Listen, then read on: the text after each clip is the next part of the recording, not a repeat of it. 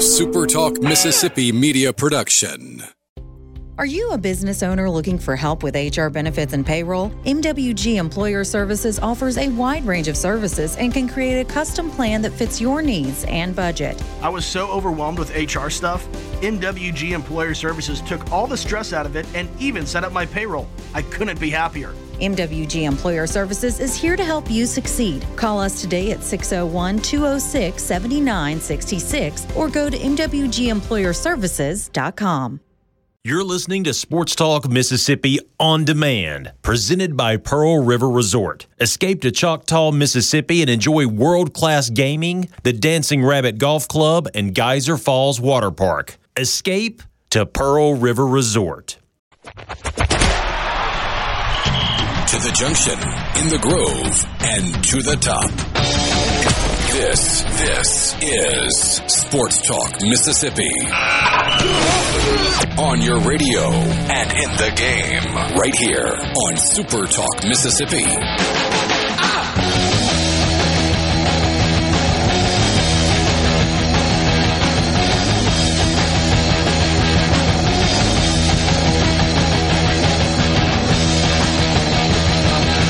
Sports Talk Mississippi with you, streaming at supertalk.fm and SuperTalk TV. Thanks for being with us on this Tuesday afternoon. It's a football Tuesday in the Magnolia State. Well, I guess technically in the Yellowhammer State, because it's South Alabama that is hosting Southern Miss tonight in a little college football action, a little Fun Belt Tuesday night. Richard Cross. Yeah, the Fun Belt. Michael Borky. That was his voice. Brian Haydad coming to you from the Pearl River Resort studio. Pearl River Resort. This is my voice. Yeah, there you go. Pearl River Resort, home of the sportsbook at the Golden Moon Casino. You can learn more about them online at pearlriverresort.com. If you would like to be a part of the conversation, we'd love to hear from you on the C Spire text line. Introducing the new Connect and Protect plan from C Spire. The phone your kids want with easy-to-use parental controls for you. And it's just $30 a month with auto pay. Learn more at cspire.com. C Spire, customer inspired. So, got a couple of guests coming your way this afternoon. One is, I think a first-time guest. If not first time, it's been a long time. And one is familiar. Luke Johnson will join us. We'll talk about the Southern Miss game with him coming up about half an hour from right now. And then to start the 4 o'clock hour, former Mississippi State Diamond Dog and now big leaguer and big league all-star Brent Rooker will join us on the Farm Bureau guest line. Check out favorites.com and go with the home team, Mississippi Farm Bureau. Really, really good season this year for Brent Rooker with the Oakland Athletics. Mentioned it a second ago, he did make the all-star team this year and so played in that game. In 463 at-bats, he had 114 hits with 30 home runs and 69 runs batted in, hit just a hair below 246, which there was a time in Major League Baseball where you go, he hit 246, what? And he stayed up the entire year, and he got nearly 500 at-bats. But in today's game, you hit 30 bombs. I don't really care what your batting average is. And it was a really good season for him. So we'll look forward to the conversation with Brent Rooker coming up to start the 4 o'clock hour. So, hey, Dad, I know that this is less than your favorite topic, and we really don't have to spend much time at all on it. But I do think that there are a couple of interesting quotes worth bringing up from Washington, D.C., Capitol Hill. Today, for the 10th time since 2020, college sports and NIL had a moment on Capitol Hill. The Senate Judiciary Committee today hosted a legislative hearing featuring Charlie Baker, the new president of the NCAA, Jack Swarbrick, the outgoing athletics director at Notre Dame, Walker Jones, who is the executive director of the Grove Collective, which is Ole Miss's NIL platform, but he was there representing the 25 collectives, now it started out at 6 or 7 and it's up to 25, that make up what I think Michael Borky affectionately referred to as the collective. That's right. Is that right? The collective. The collective. I like that. Yeah.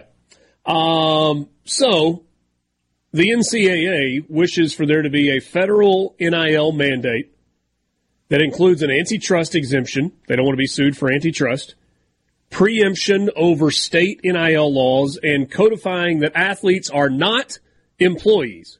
So basically, they are asking Congress to make them a cake, put icing on them, and allow them to eat it too.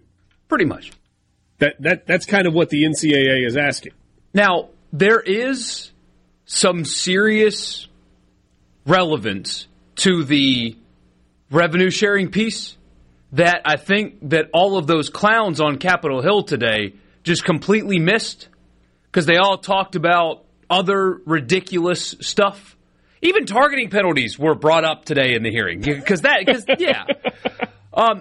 that keeps... Do you think they know that the NCAA doesn't really have anything to do with Division I college football, FBS not. College football? I mean, and you had Joe Manchin today say, well, if they want to make money, they should just go from high school to the pros. Yeah, Joe, how about you read literally anything before you get up there and question and make a law? Like, read something. Anything at all about the thing that you are going to question people on? Up next, absolutely. Roger Goodell will be appearing before Capitol Hill. I mean, absolute fool. But that component is what needs to be the focus of the messaging, and it's not. If you do revenue sharing, the sports that don't generate any will go away, and that's bad. That is a message that everybody can get behind. Volleyball's important, soccer's important, tennis is important, golf's important. Not to the masses, but having those programs exist is so important for so many reasons. So many young people that wouldn't go to college otherwise get to go because of those programs. Preserve that. That should be the whole thing you're screaming about, is we got to figure out a way to keep that part of our deal. Instead, it was targeting penalties and Joe Manchin's garbage and Lindsey Graham's garbage, and the whole thing was a joke. Lindsey Graham did have a couple of interesting quotes. Hey, Dad would like to remind you that this meeting comes as the 118th Congress is currently dealing with a war in Ukraine, the Israel-Hamas conflict, a looming government shutdown, which was mentioned, a presidential election on the horizon, and the House attempting to elect a new speaker. Plenty of time for college football. I actually muted Ross Dellinger today. I was just like, I'll come back later, Ross. I can't deal with you today. Isn't that very fitting, though? I mean, tune in to Gallo tomorrow at 6 for more. But isn't that really fitting that we have real-life problems, both foreign that we are directly or indirectly involved in, depending on what website you want to read. Our biggest ally in the Middle East is dealing with what they're dealing with. And here, domestically, I mean, have you guys been to the doctor lately? You want to know how much that costs the average person? Can I raise my hand and say yes? Yeah. I mean, we just had surgery for a broken arm at a children's hospital out of state. Yeah. That included an ambulance ride from Oxford to Memphis. I promise I'm not looking forward to getting that bill, but Jane and I have discussed. You got any guess what this is going to cost? Oh, I just, no clue. I would be stressing every second until it comes, and then when it comes, I'd be even more stressed. But we need to make that the tiebreaker on the next Polk's Pick 6. How much is Richard's medical bill? What is the out-of-pocket expense for Francis's broken arm? We've got real-life stuff like that going on, and Congress spent hours today. They're capable of multitasking. It was just a committee, so here we go. Totally capable of it. Couple of quotes that stood out. Senator John Kennedy, always colorful, the Republican from Louisiana, said, "You guys might want to pump the brakes." He said, quote, "I would strongly encourage you and your colleagues to try to get together and come up with a new system for us to consider. It looks like somebody designed it on purpose. You may regret asking Congress to intervene here. All of a sudden, you're going to be micromanaged."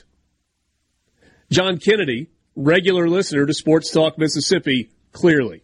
Thanks, Senator. Smartest thing that was said today, and I'm not being sarcastic. Charlie Baker, president of the NCAA, took a big old swing at Walker Jones. Walker Jones had, in responding to a question about Title IX concerns, emphasized that collectives are creating more and more opportunities and deals for female athletes.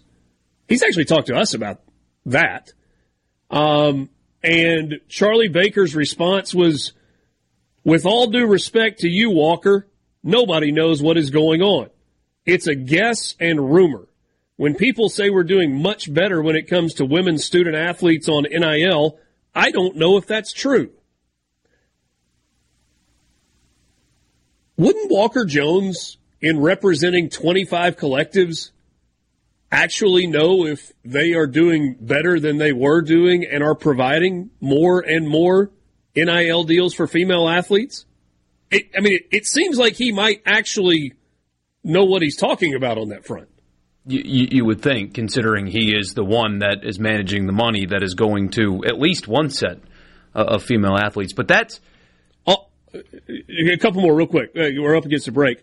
Also, as it pertains to Walker Jones, Lindsey Graham, the senator from South Carolina, pushed Walker on who the highest-paid college athlete was. And after some waffling, he cited LSU gymnast Livy Dunn, who on three's NIL valuation says is about $3.2 million, to which Lindsey Graham responded, if this committee and Commerce Committee doesn't act in about a year, this thing will be a mess. You're going to destroy college athletics. Thank you, Senator Graham. Has he still got the imaginary friend, or is that... these politicians on both sides, they've destroyed the country. We might as well just go ahead and get college football destroyed, too. Let's just destroy it all. Start from scratch. One other thing that Walker talked about was that NILs were ready for governance, oversight, and a federal standard. Sports Talk Mississippi. We'll be back with you right after this. What do they want? Exciting news. Brace yourself. More Sports Talk Mississippi. Now.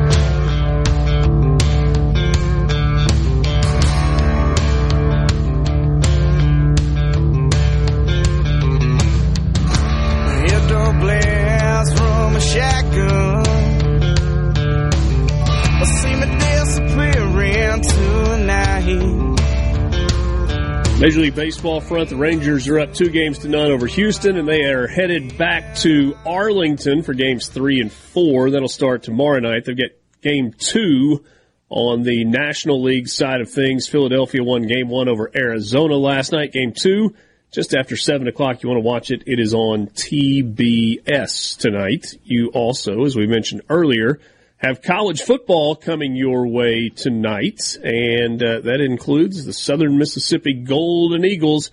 They are in Mobile to take on South Alabama. Game kicks off at 6:30 on ESPN2. 2 other games tonight, 6 o'clock.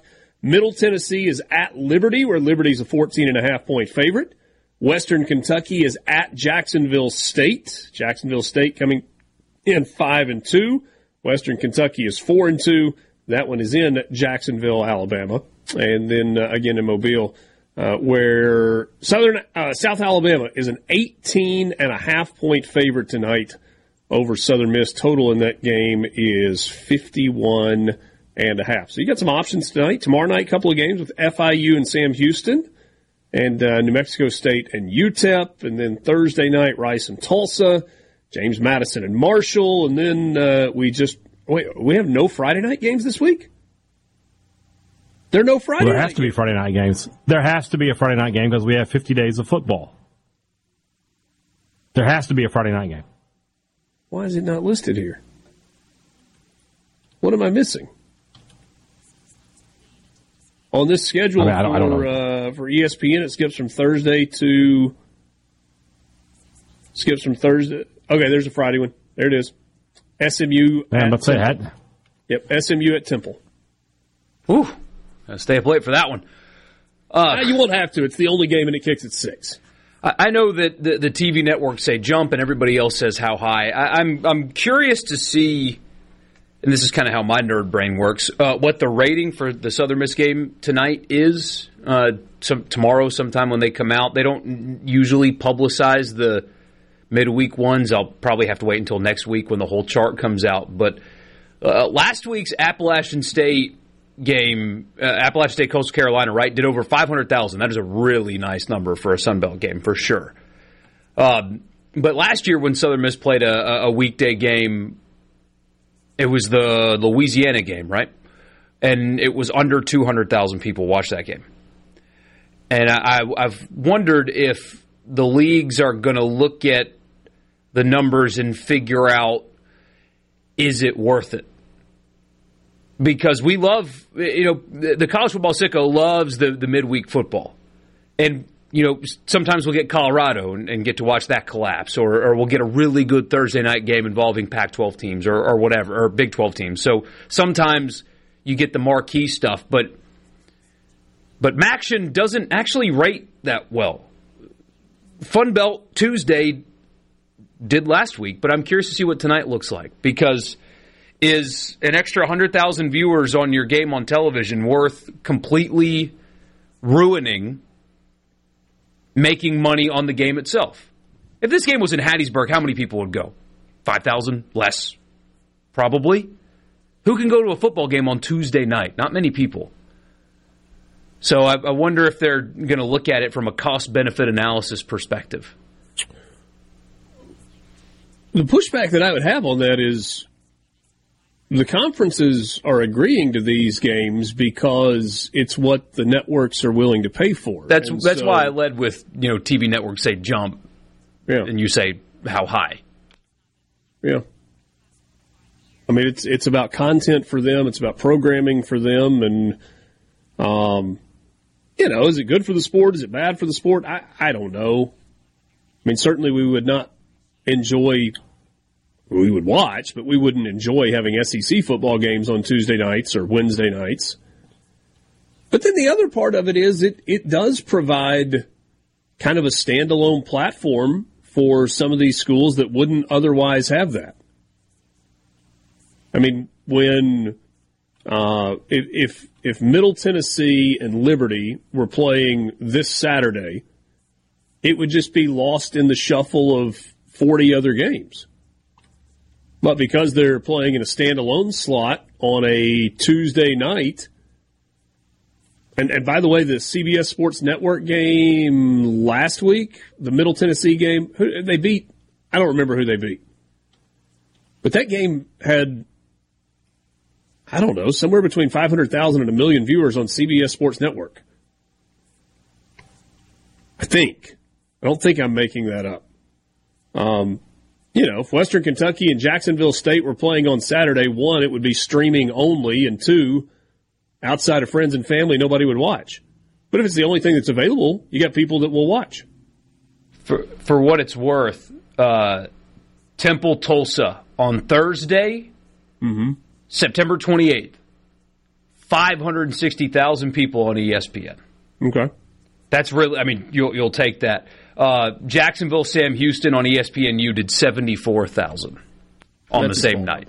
Yeah, it's a small number, but fewer people get ESPNU and fewer people go there to actually watch. And here's your real comparison. Same channel, Saturday, better teams. South Alabama, James Madison did less than half that. Less than half. 30,000 is what they drew on right. Saturday. So there you go. I mean, that's the point. Nobody really watches ESPNU, and in a sea of all the other college football on, it just gets lost. Yeah, it does. It takes one of those special game days away, and I mean, I guess you got to. If you're one of these programs, you got to deal with it, right? I mean, it is what it is. You need to make money somehow. I do wonder how much fans like it or dislike it. Does it, like Southern Miss fan listening, do you like that your team's on television tonight? Where you can pull it up, you don't have to find ESPN Plus and, tell your dad how to pull up the streaming service and then you got to pay for it and all that, where it's just easy to find by yourself. There's baseball playoffs, but nothing else going on. Or do you hate the fact that it's not on Saturday so you could go?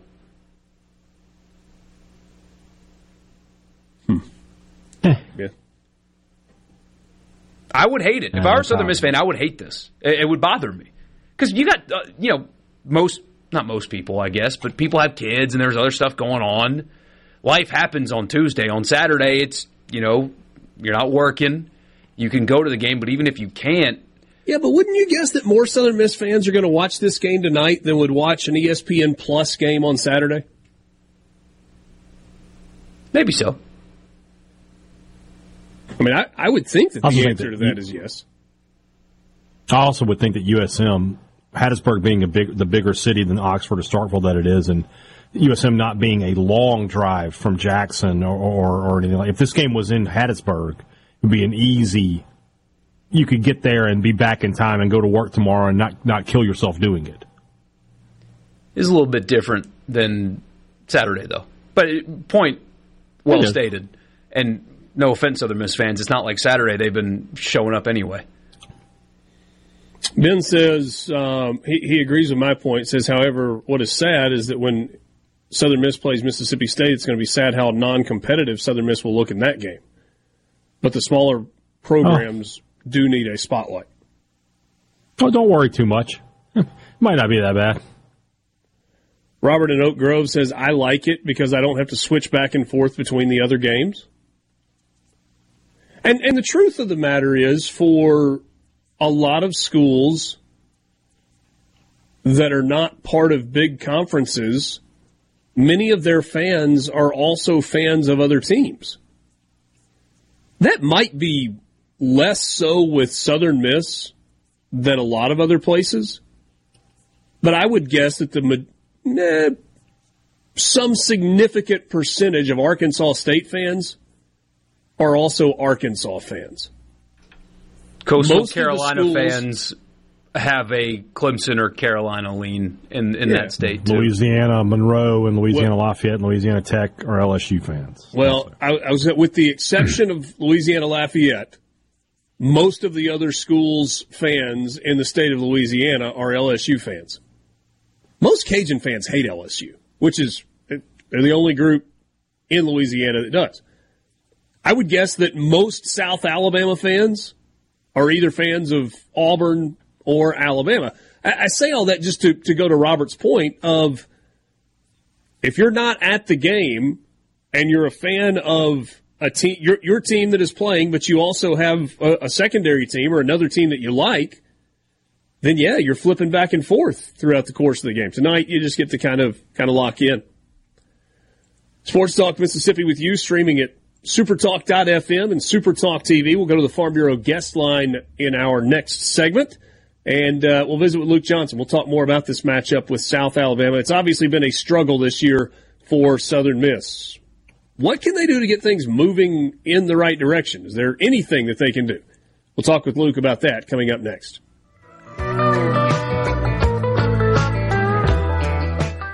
More Sports Talk Mississippi now.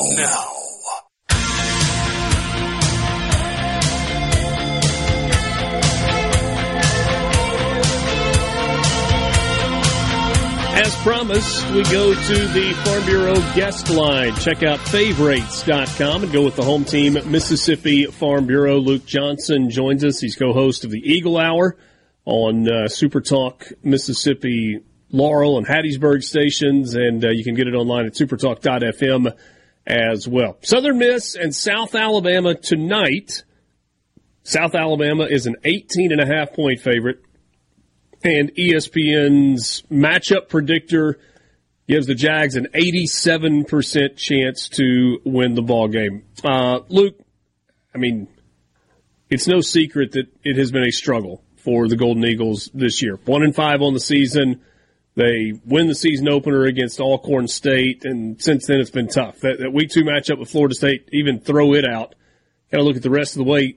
The losses are not super lopsided. At least not the 3 conference losses to Arkansas State, Texas State, and Old Dominion. But it's 5 losses in a row, and that is a tough pill to swallow. Yeah, and the first half of the schedule was where you were hoping to get, 60% of your wins on the season. And so that's where you're what makes it even more difficult. We had Kane Womack on the Eagle Hour yesterday. He's, of course, former Southern Miss football player, and he's a friend. And, one thing I thought that was interesting that he said, I've seen the best out of my football team this year, and I've seen the worst out of my football team this year. And I think Southern Miss, I think Will Hall would say this as well, like he hasn't seen the first part of that comment. And so you've seen this football team just face adversity. The worst possible things can happen situationally, or you make the worst possible mistakes at the worst possible times. But they really haven't put it together. I mean, the offense will show up and then the defense have a bad or vice versa. And so I think Southern Miss fans are just saying, what would happen if all three phases, because there's actually been some weeks where special teams didn't play well either. So what would it look like, if they clicked in all three phases? And so, tonight, what's becoming a really good rivalry game, and Southern Miss has not beat South Alabama. They played 3 times and they've lost all 3. But you feel like, because of what this rivalry is becoming in the other sports, it's a game tonight where if you're Will Hall and Southern Miss, man, you throw everything, you throw the whole kitchen sink. Trick plays, surprise, onsides, whatever. I think I told you maybe last week, they had kept practice closed last week. And so the Eagles will do something different tonight. What it is, whether it's, more super back or whether they try to change the pace of play, I'm not sure. But, there's a reason why Will, closed practice last week. And I think they think if they do certain things, they, have a chance in this one. Well, that's kind of where I was going to go next. I mean, when you're 1-5, clearly what you're doing is not working, and yet the idea of making some wholesale change in the middle of the season is kind of hard to do. I mean, even if you have a couple of extra days to get ready for a game, fine, but you can't just change everything, and you can't change personnel in the middle of the year. The roster that you've got is the roster that you've got. So you think playing faster, going to more of a tempo type thing is something we see? You think it's a deal where maybe it's not just Billy Wiles we see at the quarterback spot. What can they do differently to give themselves a chance? I think that's what they've been asked. How do we get a spark? And so we asked Will last week after Old Dominion, have you reconsidered anything at quarterback? And he made no indication that they were going to change at that position. So, but it wouldn't surprise me, if you see Carson Edwards, not because whatever reason it might be, you just gotta have a spark. I do think they will try to get Drake Clark more carries just because we'll acknowledge that. And he's been the most explosive runner on the football team through 6 games. The problem is South Alabama is only they only give up like 112, 113 on the ground per game. And if you're not going to be able to run the football, you've got to do something different, whether it's, quick passing game, doing something, or they really, within Superback, they've kind of shown more of a heavy package than what they've shown the last couple of years. So I'll be interested to see if they nuance the Superback as well. Is this season disappointing for Frank Gore Jr.? And I don't mean in terms of wins and losses. I mean in terms of production, because he was so good a year ago. And the kind of lasting image is from the bowl game where he just went absolute bonkers. And yet this season it's been kind of meh. Yeah, it's one of those where he gets, usually his good games is where there's momentum that builds, and then in the third and the fourth quarter, that's really where has been his strongest. And of course, you saw that in the bowl game. And some of these games, like against Old Dominion, he just never got started. And I feel like if you want to see him perform in the third and fourth quarters, they've got to find lanes in the first and second quarters, and they really haven't been able to do that. One more matchup that's interesting tonight. Southern Miss has kind of been decimated at the secondary position. It was already a place where they lost a lot of starters. They lost Quez McNeil again, or lost another one in Quez McNeil. So Zay Franks out of McGee High School, who 3 weeks ago was a wide receiver, he is starting tonight at the boundary corner position. And so, I'll tell you about, I think he's at field. I'm sorry. I think he's at field corner. he's going to have Jay Stanley with him at safety, which helps. But South Alabama has a wide receiver, Colin Lacey, who already has over 700 yards. Other than one game, he's got over 100 yards receiving in all the other games. And so that's going to be a matchup tonight to watch if they try to go after Franks. I mean, Old Dominion only threw at him like 2 or 3 times. They got one long play, but Carter Bradley, has been able to throw the ball some. And Southern Miss is just real, it's just been hurt. I mean, Tolles is out and other guys are out now. McNeil's out. Avery Hobbs should play more tonight, which helps. But you just got to wonder. And he had a nice game against Old Dominion. He had 2 sacks. Yeah. 2 sacks. Yeah, pretty remarkable. The offense has to do something tonight, not just from a points perspective, but you just cannot stay on the field the entire football game. Yeah. You mentioned a second ago that Kane Womack has seen the best and the worst of his team. The best is probably going on the road and winning 33-7 against Oklahoma State. Oklahoma State had not settled on a quarterback at that point. Mike Gundy just kind of let it play out. And, I mean, you look at this Oklahoma State team, they're heating up and playing pretty good football. So that's a really good win. What's the worst of his team? Is it the way they played against Central Michigan and losing that game? Is it the season opener against Tulane where they lost by 20? What do you think that is? I think he would probably tell you it was James Madison because they feel like they should have won that one on the road. Both in the James Madison and Central Michigan game, they gave up like 2 or 3 really big plays on defense. And that was the difference in the game. And, that would have been a really nice win for them on the road. No doubt. But losing 2 in a row like that, so 2 in a row, and he mentioned yesterday just the games that they've lost, they've given up some plays on defense. So, Southern Miss knows that you got to take advantage of some chances tonight. Central Michigan attacked tempo-wise with South Alabama and got some points in that way. I don't want to get you in trouble by asking this question, but, you're a big boy. You can handle it. Do you give Southern Miss a chance in this game tonight? You give them a puncher's chance? I do. And because I think that it's a situation where there are no – I was talking to a guy today, and he said the same thing. At 1-5, there are no moral victories. And if you can believe that there are moral victories at 1-5, then you probably don't know what, quote, victory is. Or you've never experienced it. So I know Will Hall's not looking for any moral victories tonight. I know, guys on this football team not looking for any moral victories. So with that said, it's a pretty desperate Southern Miss team, right? This is it. It would take a miracle to get to 500. I get that. And it would, it's not going to happen.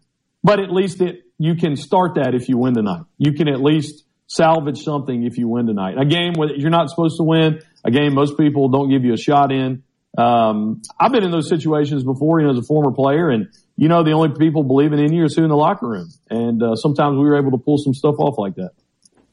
Yeah, and I guess my final thought in that is just kind of roll it out there and see what happens, right? You better play well, you better play hard, kind of lay it all out there. And if you do those things, then who knows? See how it shakes out. That's the thing. You have absolutely no pressure as you're in Mobile. There's no pressure on you. There's absolutely zero pressure. I do want to mention this before we get off. Pretty cool this week. Southern Miss got the men and women's preseason basketball players of the year. Austin Crowley on the men's side, Dominique Davis on the women's side. Media Days was today and tomorrow. So pretty cool. They got preseason players of the year on both sides. Yeah, very cool. Congratulations to both of them. Hard to believe it's almost here. Last thing for you. We were talking about this before the break. We've got 45 seconds. Do people like the Tuesday night game? I think so. If it was somewhere else, you can make the trip down and back. It's like an hour, 20 minutes, hour, 30 minutes. So from Hattiesburg. So if it were somewhere else, probably not so much. But yeah, you're on ESPN2, you're a network game tonight. I like it. It's more exposure. Okay. Sounds good. Thanks, buddy. See you guys. Luke Johnson joining us on the Farm Bureau guest line. Check out favorites.com and go with the home team Mississippi Farm Bureau. We will wrap up the 3 o'clock hour on the other side of this timeout.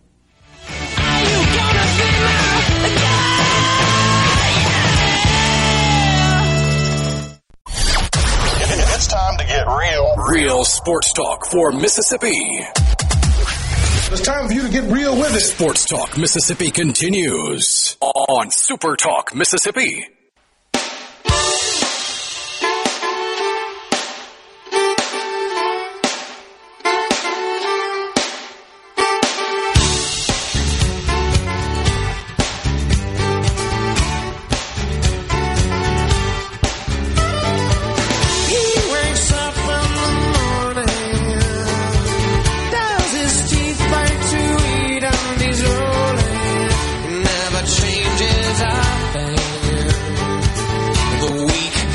David on the C Spire text line. If I give each of you $500 and you have to use it to bet tonight's game and you get to keep the winnings, who are you picking?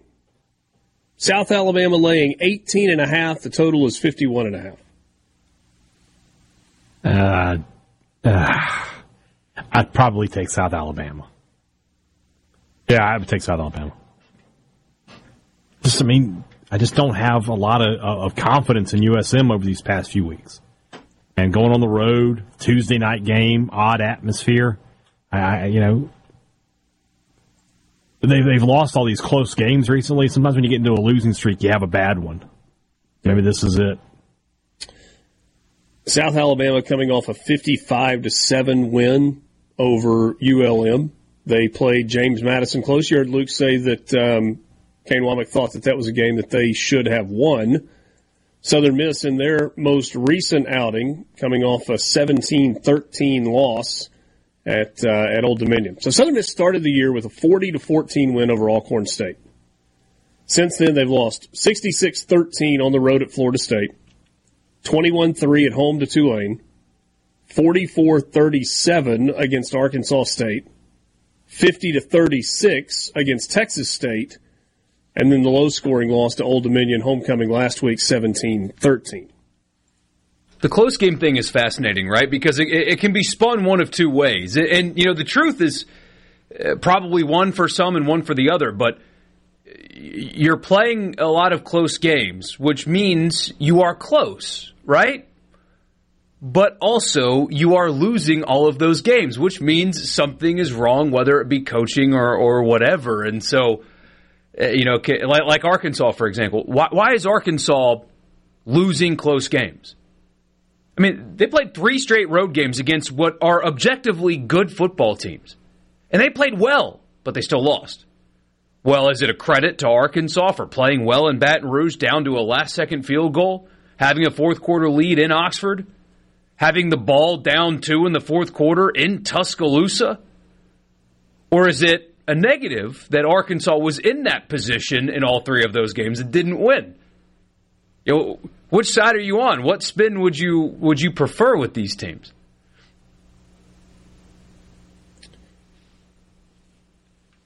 Hey, Dad, is kind of haven't you generally said bad teams find ways to lose close games? Yes. Yeah. When you aren't winning and you don't know how to win. Yeah, bad teams lose close games. I mean, that's what I talked about Nebraska over the last couple of years, where it's like, they keep losing all these close games, and it's because they don't know how to win. And eventually, I guess it regresses to the mean if we want to talk about like long term, but that may not be in this season.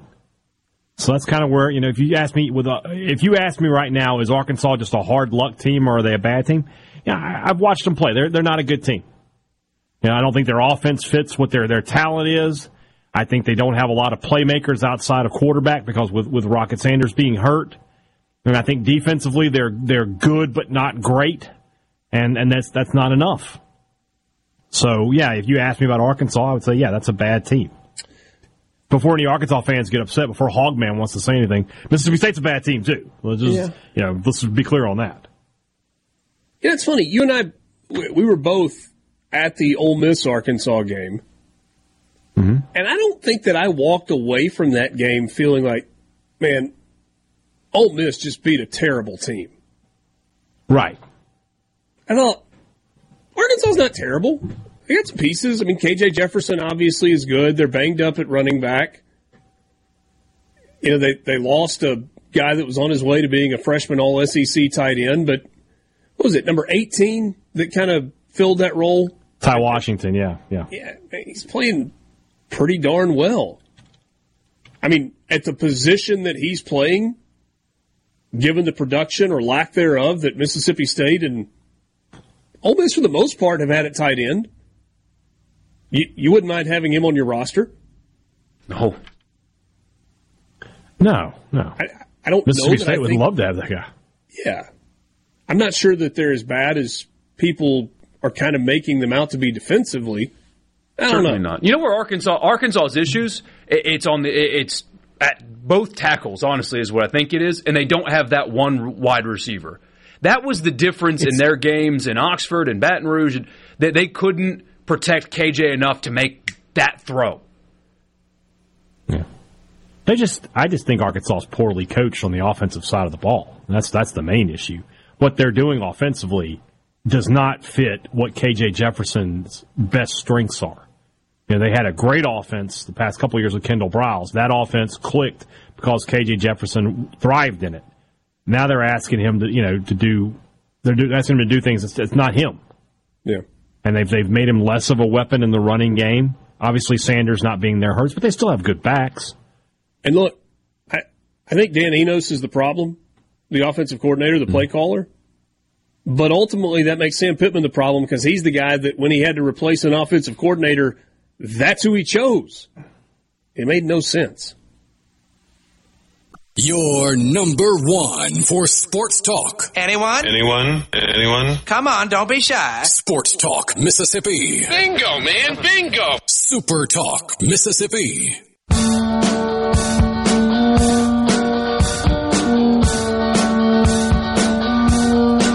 4 o'clock hour on Sports Talk Mississippi. Thanks for being with us on this Tuesday, streaming at supertalk.fm and SuperTalk TV. Let's go back to the Farm Bureau guest line. Check out favorites.com and go with the home team, Mississippi Farm Bureau. Our next guest is one of two in the history of the SEC to win the Triple Crown. He did that by leading the SEC in home runs and RBIs and batting average in his final season at Mississippi State. Worked his way fairly quickly through the minor league system, and for each of the last few years, going back to 2020, has spent time in the big leagues. But this year was different. Brent Rooker more than doubled his number of career at-bats this season and was basically an everyday player for the Oakland Athletics, and he's kind enough to spend a few minutes with us this afternoon. Oh, there's one other thing. Brent Rooker is one of Brian Haydad's favorite all-time baseball players at Mississippi State. Brent, you're not the favorite. He has a shrine to Jake Mangum in his home, which is a little creepy, but you are one of his favorites, and so we appreciate you spending a few minutes with us. Yeah, guys, thanks for having me. Always happy to be here. Any time I get mentioned with Jake, it's always a good thing, so I'll take second or third or fourth or wherever you got me. Hey, so, Brent, I think the last time you and I visited was at the regional in Hattiesburg. David DeLucci and I were doing that regional on television, and we talked on the field after I guess it was the Thursday before the regional started, and you guys were prepping, and you were really interested to see where this baseball thing would go, and you were going to give it as long as it took. I think I remember you saying that you might one day have some interest in coaching. If you rewind to that point, did you believe the year that you just had was possible? That's a good question. You always have the goals and the aspirations for yourself. At that point, goal number one was get drafted. Goal number two was make it to the big leagues, and then from there just kind of see where it takes you. And then the year that I had this year was something special. It's something at that point, honestly, I may have believed could have been possible. It's something that the last few years kind of being bounced back and forth between AAA and the big leagues, not really finding any success in the big leagues. It might have been harder to believe, honestly, last year or the year before than it was in 2017. So it's been an interesting journey. It's been a long one at times, but this year was pretty special, and it paid off for sure. How is playing baseball in the big leagues different from playing baseball in the SEC? Guys are way better. I mean, that's kind of the simplest answer. You hear there's kind of, I don't know if it's still said this way, but you hear when you're playing in the SEC that the SEC is basically AA competition, and that is just not the case at all. I think guys kind of realize that once you get into pro ball is AA and above is just, it's a whole different level, and every step you take from AA to the big leagues, it's kind of like playing a new sport. The step between AA and AAA is huge. The step between AAA and the big leagues is, I talk about it feels like a whole different game that you're trying to play in the big leagues, with just the quality of arms that are out there, the speed the game moves, the amount of information available to you, the amount of information available to pitchers to game plan for you is just in a completely different stratosphere, and you've got to make those adjustments to be able to stay and have any kind of success. Do you see a lot more sweepers in AAA versus AA versus the majors? Is that a real pitch? Yeah, it's a real thing. We can get into that if you guys want to. I'm going to give too much credit to all the deniers of new things or new labels or new categories of pitches, whatever you want to call it. But just the types of, I guess the types of pitches kind of stay the same, but the quality of pitches and the quality of execution of the pitches definitely takes a step up at each level. Let me ask you this, Brent. The playoffs going on right now. Are you one of those players are you locked in watching the games, watching each at bat, or are you one of those guys that's, I'm not in it, so I'm not interested? No, I'm watching every game. I've got every game on. I'm pretty locked into what's going on. I love watching the atmosphere. I love watching the intensity of each pitch and how much rides on each pitch, the way the guys come in to approach the game and approach individual at bats is fun to watch. So, I'm locked into every pitch. I love watching the playoffs, and hopefully in the next few years, I'm getting to experience playing in it. Brent, this is not a question about playing in Oakland because of the crowds, but it's more of a big picture baseball question. I feel like regionally or locally, Major League Baseball is really, really healthy, but nationally, maybe less so until you get to the playoffs. Do you get that sense playing 137 games this year that at the local level people really care, and at the playoff, when we get to the time for the playoffs, people really care, but in between that it's kind of, there's a disconnect? I don't know.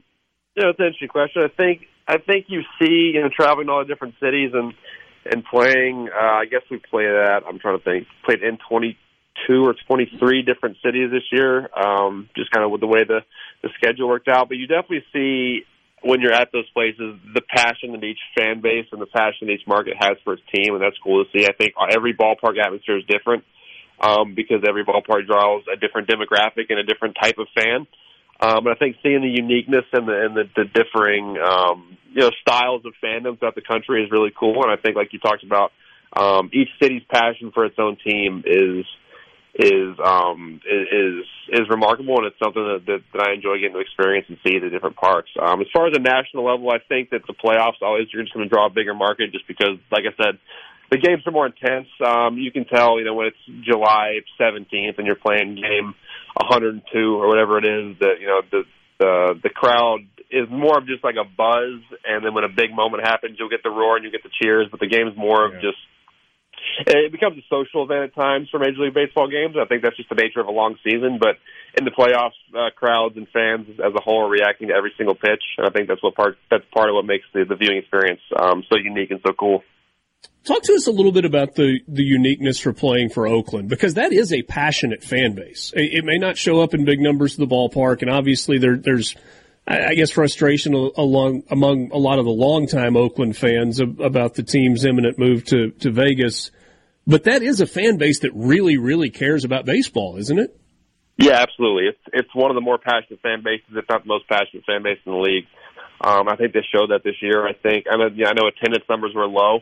But I think in terms of fan-player relationships, I don't know if there's another fan base out there that makes you as a player feel more valued and more loved than the Oakland fans do. They do a phenomenal job with that. The ones that are there know you by name. You get to know some of them by name. You really have a genuine relationship with a lot of those season ticket holders and the guys in the outfield there at every single game. You get to know them throughout the year, and you get to have discourse with them, have conversations with them, and that's part of what makes that fan base and the relationship between players and that fan base so cool. We're visiting with Brent Rooker. He's on the Farm Bureau guest line. Check out favorites.com and go with the home team, Mississippi Farm Bureau. Brent, we saw a stat early in the playoffs that Mississippi State had the most players of any one school in the playoffs at that time. There's still one of your former teammates playing right now, Nate Lowe, over there in Texas. Have you had a chance to talk to him? Is he enjoying the ALCS experience? I don't think I've talked to Nate. Nate's one of my best friends. We talk very, very often. I don't know if I've talked to him since the playoffs started, to be honest. We played against each other, obviously, 4 different series this year, so 12, 15 games, whatever it was.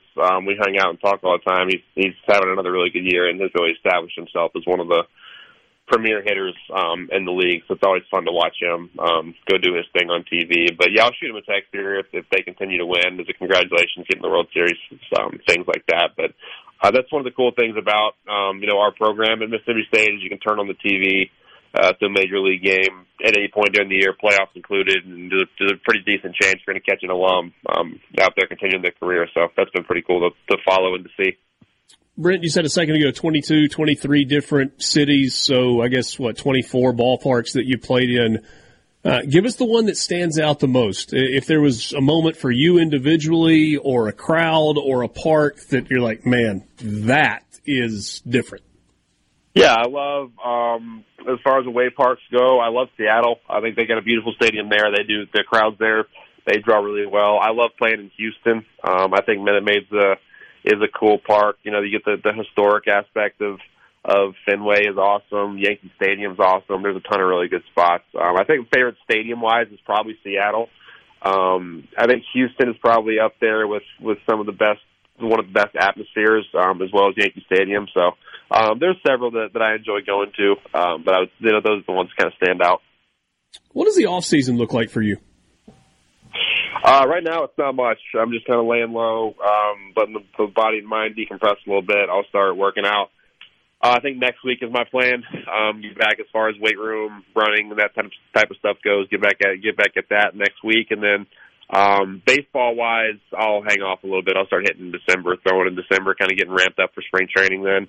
But besides that, not a lot going on. You miss some time with your kid during the season, so I'm gonna hang out with her as much as I can, and just kind of enjoy being home and getting a little bit of a break. All right. So what's home base for you in the off season? We're in Germantown, right outside Memphis, where I'm from. And that's where you grew up, and you've kind of kept that as home too, right? Yeah, we lived in Nashville for 4 years or so, and then back in Germantown now. Brent, congratulations on a phenomenal season. We wish you nothing but continued growth and success, and appreciate you spending some time with us this afternoon. Really, really cool. Yeah, thank you guys. Appreciate you having me. That's Brent Rooker joining us on the Farm Bureau guest line, former Diamond Dog at Mississippi State, one of 2 Triple Crown winners in SEC baseball history, and coming off a big season that included 30 bombs this year for Rooker in Oakland. We're back with you after this. Talk Mississippi. Here we go. Super Talk Mississippi.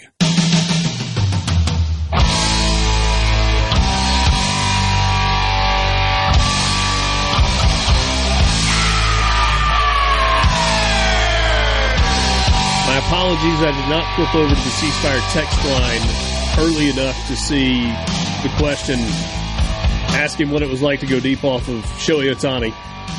Should have done that. Sorry about that. Missed your question. Maybe next time. He'll be back. Love your Mississippi guys in the majors interviews. Yeah, Brent's he's a great guy. And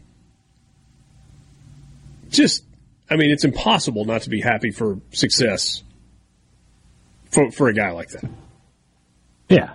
What you said, the first part is correct. He's just a down-home, normal guy who can hit bombs. Yeah. You have a year like this. All right, so you bounce around the minors a little bit. It was about, 3 years, I guess, in the minor leagues, following the 2017 season when he was drafted. So 18, 19, kind of back and forth. And, the 20 season was weird. That was a short season anyway. It kind of goes up and down there. Too. Oh, was he injured in 20? Yeah. And then 21, little more up and down. And then this season it was up the whole way. The A's picked him up off of waivers after he was released last offseason, so they picked him up in November of 23 or 22, and spent the entire 23 season in Oakland. Really cool stuff. But hey, the point now becomes, all right, staying power. You're certainly getting a shot. I mean, if Oakland woke up tomorrow and they're like, we don't need Brent Rooker, by tomorrow night, he's with somebody else because he just hit 30 bombs in the big leagues. He can go over the other side of the bay, no problem. Welcome with open arms. Get some power on that roster. Sure you would. That last year that he played at Mississippi State was really special. Yeah, it was fun to watch. It was really fun to watch. That was a team that had no business playing postseason baseball with the injuries they had to the pitching staff, and he and Mangum just kind of drugged that team to success. Just ran out of gas there against a great LSU team. He hit 387 that year with 23 bombs and 82 runs batted in. Had a 495 on-base percentage, slugged 810. So in addition to the 23 home runs, he had 30 doubles, stole 18 bases, and won the C. Spire Ferris Trophy that year, in addition to being National Player of the Year from Collegiate Baseball and SEC Player of the Year. I mean, it was just kind of a fairy tale season for Brent Rooker. Who are the middle infielders on that team? Ryan Gridley was at short. Was it Westberg at second? No, he wasn't there yet. Oh, gosh. Seth Heck? The guy that wore the white sleeves? John Holland? Is that his name? No. I'd have to go back and look. I don't remember the second baseman. I know Gridley's the shortstop. Yeah, and he was a really good player as well for Mississippi State that year. I cannot not remember the second baseman's name. I can see him. Anyway, I'll let you figure that out and you can throw it at me in a minute. Sports Talk hit you with it, yeah. Sports Talk Mississippi with you in the Pearl River Resort studio. Pearl River Resort, home of the Dancing Rabbit Golf Club. You can visit them online at dancingrabbitgolf.com to book your tee time. I mean, I don't know how many times I can say it. I know it sounds like a broken record, but, I mean, the golf course today, yesterday, tomorrow, next week, forecast is phenomenal. Get out and enjoy Dancing Rabbit, the Oaks, and the Azaleas, and book your tee time online at dancingrabbitgolf.com. C-Spire, Hunter Stovall. Hunter Stovall. I was just about to say it. Yep. C-Spire text line, 601-879-4395. Give your business the edge with gigabit fiber internet from C-Spire Business. So, week 6 of the NFL came to a conclusion last night. It did. Did you see the conspiracy theory, by the way, that has been proven true? Did you watch the game? I know it was late. It was late. Yeah, so we had flag football last night. Game 1 of the season for flag football went quite well. Game 2, less so. I hear you. Tonight we've got day 2 of a back-to-back, so we're looking for a little bounce-back performance tonight. So, yeah, that kind of threw a monkey wrench into the viewing. Yeah, you learn the most after a loss, though. I mean, it's a chance to reset and get back. Because we left no doubt about whether or not we were going to finish first place or second place last night. So, towards the end of the game, it was a close game. By the way, Justin Herbert, the stats nerds love him. He's the anti-clutch. He really is. At this point in his career, he's the anti-clutch. I know there's other organizational stuff going on and questions about coaching or whatever, but man, nobody disappears in big spots like Justin Herbert does. He's great from quarters 1 through 3, and then the fourth quarter comes and he becomes a poor man's Kirk Cousins. But anyway, towards the end of the game, they kept showing this fan front and center. Kirk Cousins is already the poor man's Kirk Cousins. My goodness. They kept showing this lady. Chargers fan, she got a jersey on, and she was intense, like in the game, and like all just like emotions and like gritting her face, moving her hands and all that. Picture. And they kept showing her over and over and over again to the point where people were like, "Okay, who is this lady? Is she like the wife of the team owner or something? Like, who is this person?" And apparently it was just a fan, and she was just a big fan of the Chargers, and she and her husband have season tickets, and she goes to every game and was on the Pat McAfee show earlier today. But people were that was too convenient. She was too intense, and the stadium was just full of Cowboys fans. It was a Cowboys home game in Los Angeles, and they kept focusing on this one lady. Turns out that she has been, in the past, just as intense in her fandom for the Vikings. And so now people are wondering if she's an industry plant. That she was given tickets to the game and, go crazy, act like an intense fan, and we will put you on television. We'll give you tickets, you go, you act like this, and you'll be the fan that's featured on TV. Because she's been that before for the Minnesota Vikings, and now people are pulling out the proof that she's been a Viking super fan in recent games as well. Okay. The internet is a funny place sometimes, man. Yeah, but they kept showing her. A lot of time on their hands. It was bizarre how much they kept showing her, and so people questioned, who is this lady? Well, they found her, and she's a Roger Goodell industry plant. I'm sure it was Roger Goodell's idea, too, to have her there. I'm sure spent a lot of time coming up with that plan. Dak threw for 272 and a touchdown last night. Cowboys are now 4-2 on the year. No interceptions. He was sacked 5 times. Herbert's numbers were just okay. Costly interception at the end of the game that kind of took away any chance that the Chargers had to come back and win that one. So let's run through the NFL from the weekend. You go back to Thursday night, you had the Chiefs over the Broncos. The early game in London was the Ravens and the Titans, and Baltimore won it 24-16 to improve to 4-2 on the year. Titans are just not very good. And No. And they're boring. They're boring. Tannehill's hurt now. But, sometimes people question, hand up, I question draft picks and am wrong. And that happens. Drafting is not an exact science. But when they chose to not pay A.J. Brown, everybody was like, that's dumb. He's great. Why would you do that? And then let him go to Philly? That's dumb. And then look at what A.J. Brown's doing in Philly.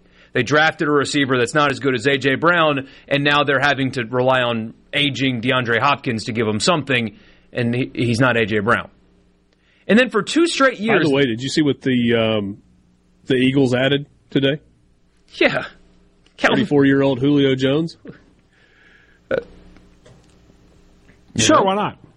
Probably not as good as he once was, but maybe as good once as he ever was. But he has a third or fourth that's the option. Problem, because that's the problem, though. There's still 10 games. You need him to be good 10 times, not just once. But you don't need him to dominate anybody. Plus the playoffs. Yeah. Yeah. But no, so you don't need him to do much of anything for the next 10 games. You need him to make one play in one playoff game, and the whole thing was worth it. Yeah, against a slot corner that only plays on third down, because everybody else's attention is on the other receivers there. But so they do that, and everybody scratched their head, and it's not working out because that was obvious. And then they have questions at quarterback. Tannehill's okay, and that's all he is. And for 2 straight years, they draft the clear, this guy is overrated. It doesn't make sense why he's so popular, but he's not going to make it in the NFL. 2 years in a row, and it's still not working, and they still have quarterback issues. The most obvious things that they chose to do, and they're not working. But everybody knew they wouldn't work, except for them. And so it was the guy that they drafted 2 years ago that wasn't any good that followed up Ryan Tannehill last night. Malik Willis goes 4 for 5. I'm sorry, on Sunday morning. And old Mr. Eat a banana with the peel on and drink mayonnaise in your coffee. That's I guess is he now the backup to Malik Willis? Yeah, he's running third. Good luck with that. Commanders go to 3-3 on the year with a 24-16 win over the Falcons. Vikings beat the Bears in a battle of one-win teams. That was in Chicago. Kirk Cousins. Yeah, the Kirk Cousins slander from you guys is just uncalled for. Hey, I like Kirk Cousins. I've said that many times on this show. Very nice career. Vikings not you losing like that? games. Doesn't win at night. You like him? Not losing games because of Kirk Cousins. We'll be back.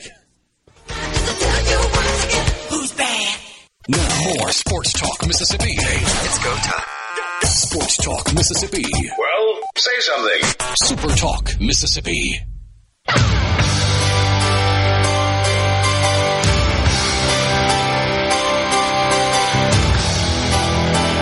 All right, I want to think through something out loud with you guys, and I want to.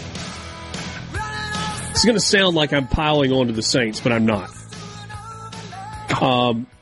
You guys were pretty. They're pretty worth excited. Piling on right now. I understand, but it's something that we should have seen coming. You guys were pretty excited about Derek Carr in the offseason. Not like over the moon excited, but you were pretty excited about the Saints getting Derek Carr. And it's because, I think, not putting words in your mouth, but I think it's because it felt like a clear upgrade over what was there, what had been there the last couple of years. Mm-hmm. But I can come up with only 4 examples currently in the NFL where a starting quarterback that was traded for is good. He wasn't traded for. Sorry? They signed him like free agents? Okay. That's fair. But still. I mean, it kind of pokes a hole in what I'm trying to say, but it kind of doesn't. And I mean, they spent a lot of money on him. Yeah, so. I mean, traded for is the word that I use, but where I'm really going with this is teams don't let good quarterbacks leave, with very few exceptions. If the Raiders had wanted to keep him, they could have. But they chose not to re-sign him, therefore he was available on the market as a free agent. So let's just walk through it. All right, Russell Wilson for the Broncos. And a lot of people thought, Russell Wilson. He was on the decline when he left Seattle, and that's why Seattle was willing to let him go. And they got a king's ransom for that dude. They did. Patrick Mahomes, obviously a star. Lamar Jackson, a star. Titans are a mess. They've drafted poorly. And, I mean, look, think about it. The last 3 quarterbacks that they've taken in the draft have been busts. And maybe that's a little unfair to say about Will Levis because it hasn't happened yet. I mean, it's only 1 year. But if you want to go back, how far is it? 8 years to the Oregon quarterback, Mariota? That didn't work out. Mm-mm. I mean, Tannehill kind of becomes the quarterback by default, and people forget that he spent half his college career as a wide receiver before moving to quarterback at A&M. The Commanders. All right, Sam Howell. I like where things are headed with Sam Howell. I don't think you're going to see Washington trading him anytime soon. Falcons. Desmond Ridder? I don't know. Would you be shocked if the Falcons traded away or let Desmond Ridder go after this original deal runs out? Hell, depending on where they finish, they might even be in the mix for somebody like Michael Penix or Bo Nix. Perhaps, although I'm not sure the Falcons are as bad as you guys want to make them out to be. No, but they would be in that draft position of... Maybe they trade up to go get somebody like that. Or one of those guys possibly falls to them. So, Kirk Cousins, I think, is one guy that was made available, traded for, picked up as a free agent that's a really good player. And they might be moving off of him after this Maybe. year. Bears are trying to make it work with Justin Fields. He's banged up. It's been a disaster for, since Jim McMahon at quarterback for the Bears? The quarterback play in that franchise's history is disastrous. Unbelievable. Really bad. The Seahawks are currently starting Geno Smith. Joe Burrow's a star. They drafted him. And they've already paid him. He's got to stay healthy somehow. He does. Yeah. Brock Purdy just suffered his first loss as a starter. I mean, let's be honest, the 49ers kind of lucked into that.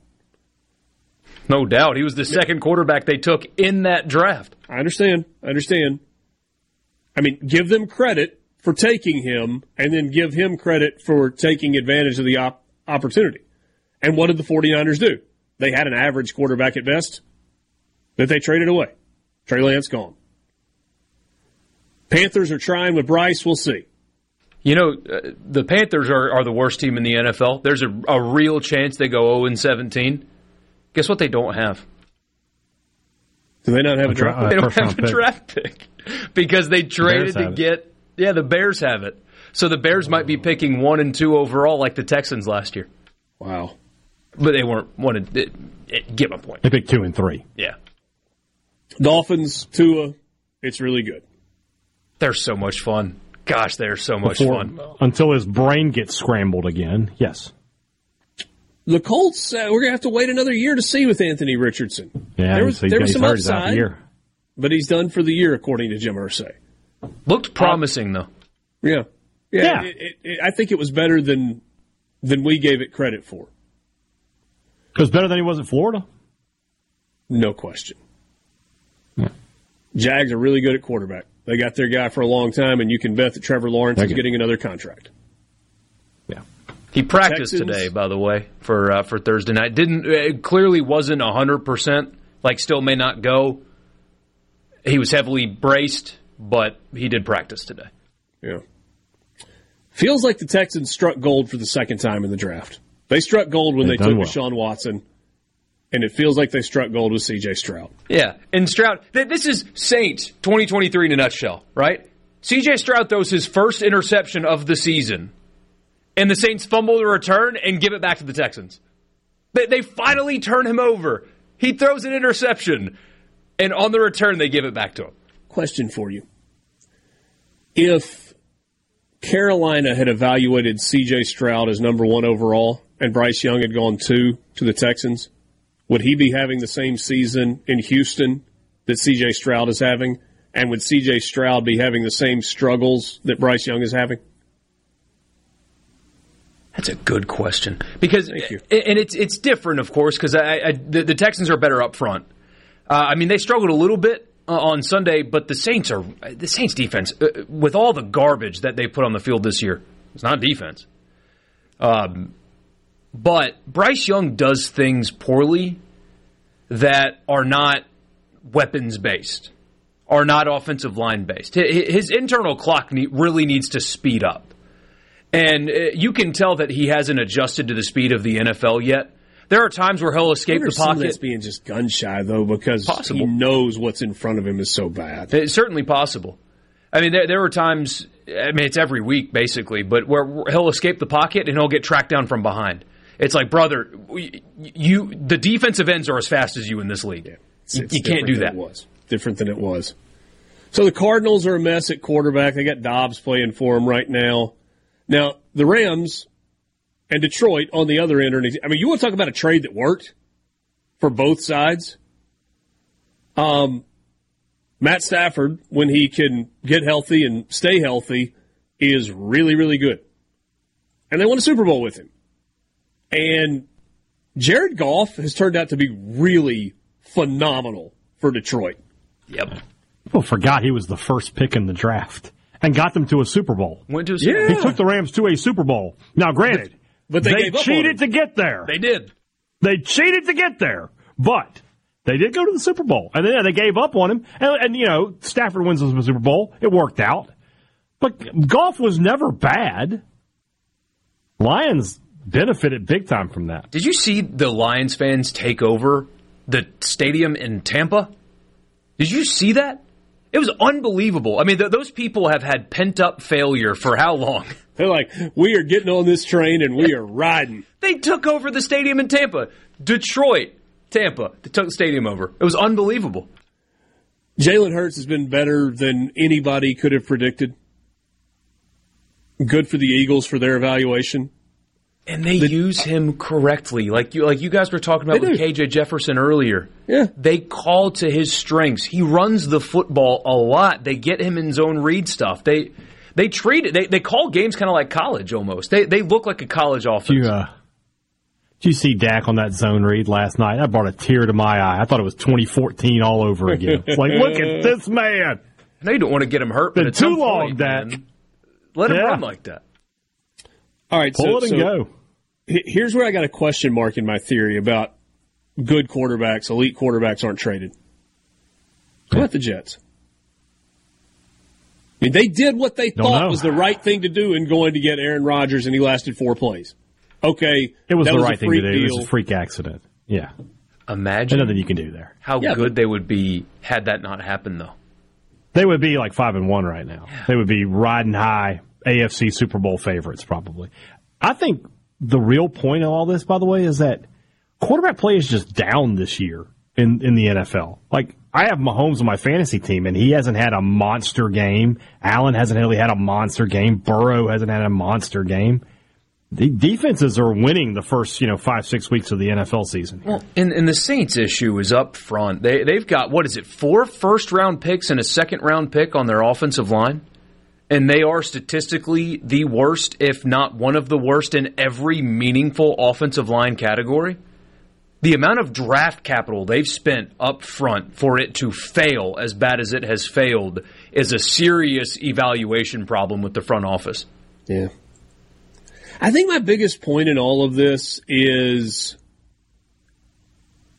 it's hard to go get a quarterback that is a franchise changer. You really need to draft one, and that means you either got to be at the top of the draft with good evaluations or you got to get really lucky. Sports Talk Mississippi, streaming at supertalk.fm. We're back right after this. It's time for more Sports Talk Mississippi. Finally. On SuperTalk Mississippi, the SuperTalk app, and at supertalk.fm. Hey, mama said the way you move gon' make you sweat, gon' make you groove.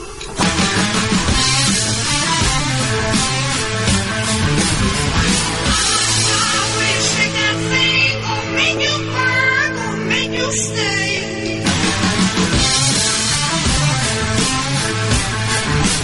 Welcome back. Sports Talk Mississippi with you, streaming at supertalk.fm and SuperTalk TV. If you ever need evidence that it's impossible to please everybody all of the time,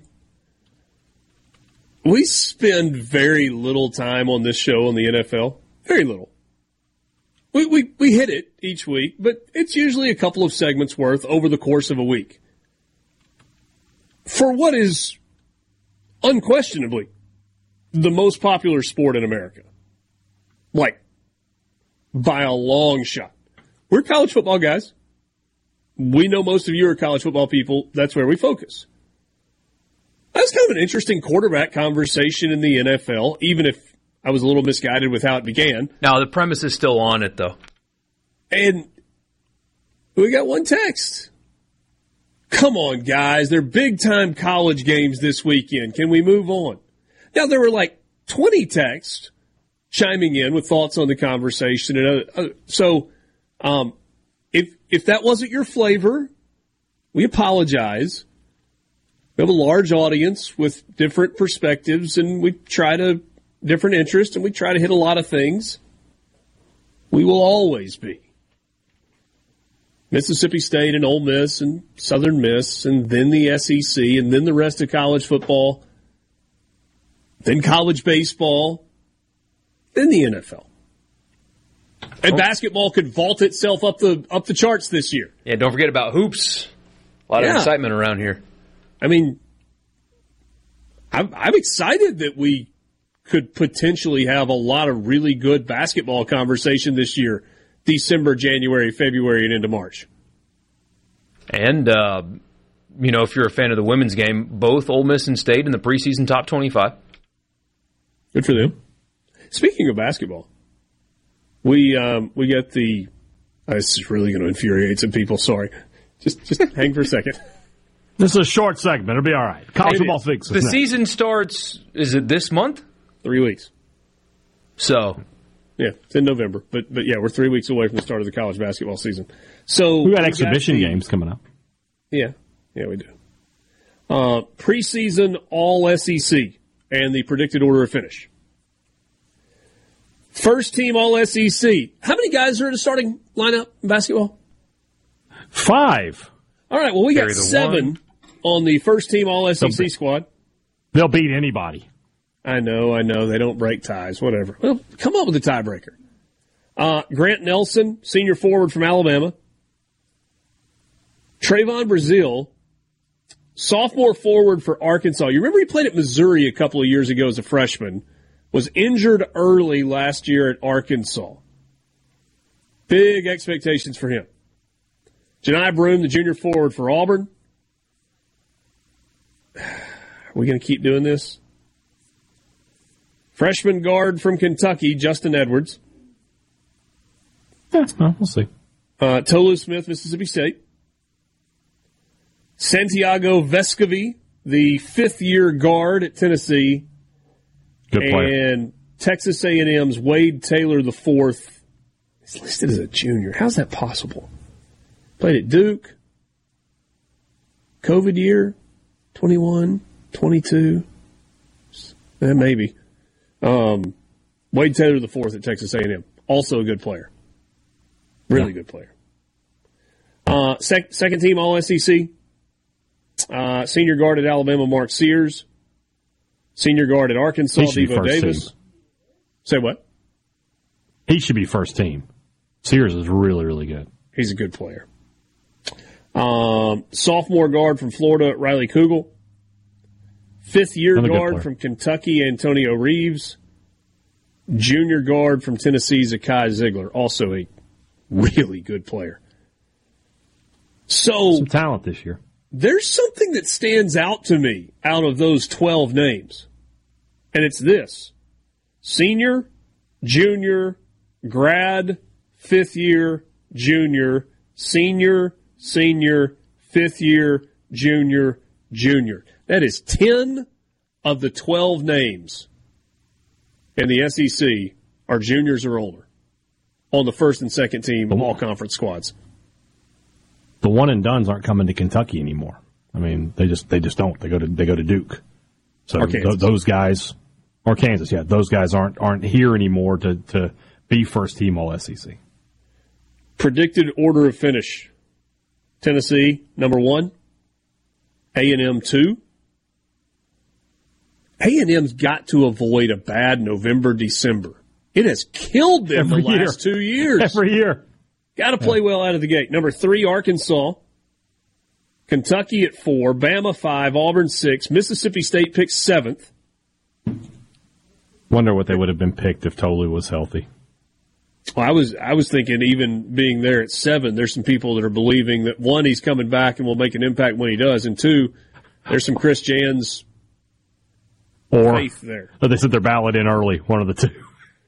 Florida 8, Missouri 9, Ole Miss 10, Vandy 11, Georgia 12, LSU 13, South Carolina 14, and no, Ole Miss has still not gotten word on the waiver request for those two players that make them far better than the 10th best team in the.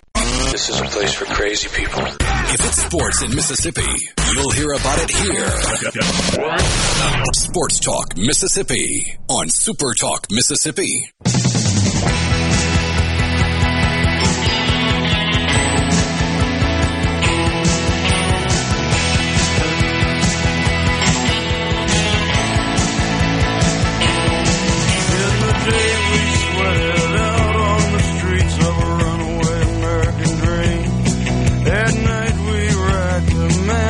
Glory and suicide machines sprung from cages on Highway 9.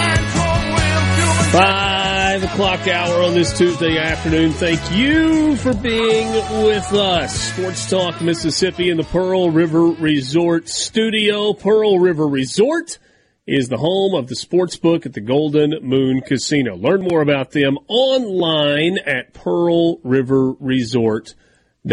Alongside Michael Borky and Brian Haydad, I'm Richard Cross. We'd love to hear from you on the C Spire text line. 601-879-4395 is the number. Give your business the edge with gigabit fiber internet from C Spire. Learn more at cspire.com/business. C Spire, customer inspired. Let's get to the college football fix.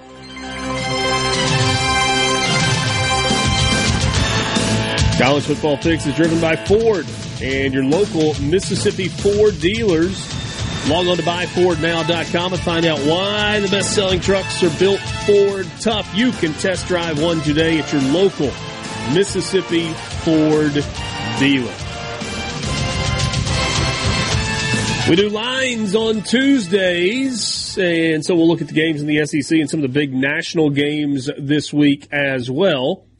And then coming up about 15 minutes from right now, we will get to our fishy line of the week, brought to you by PTG Outdoors. Tell you more about them coming up in just a few minutes.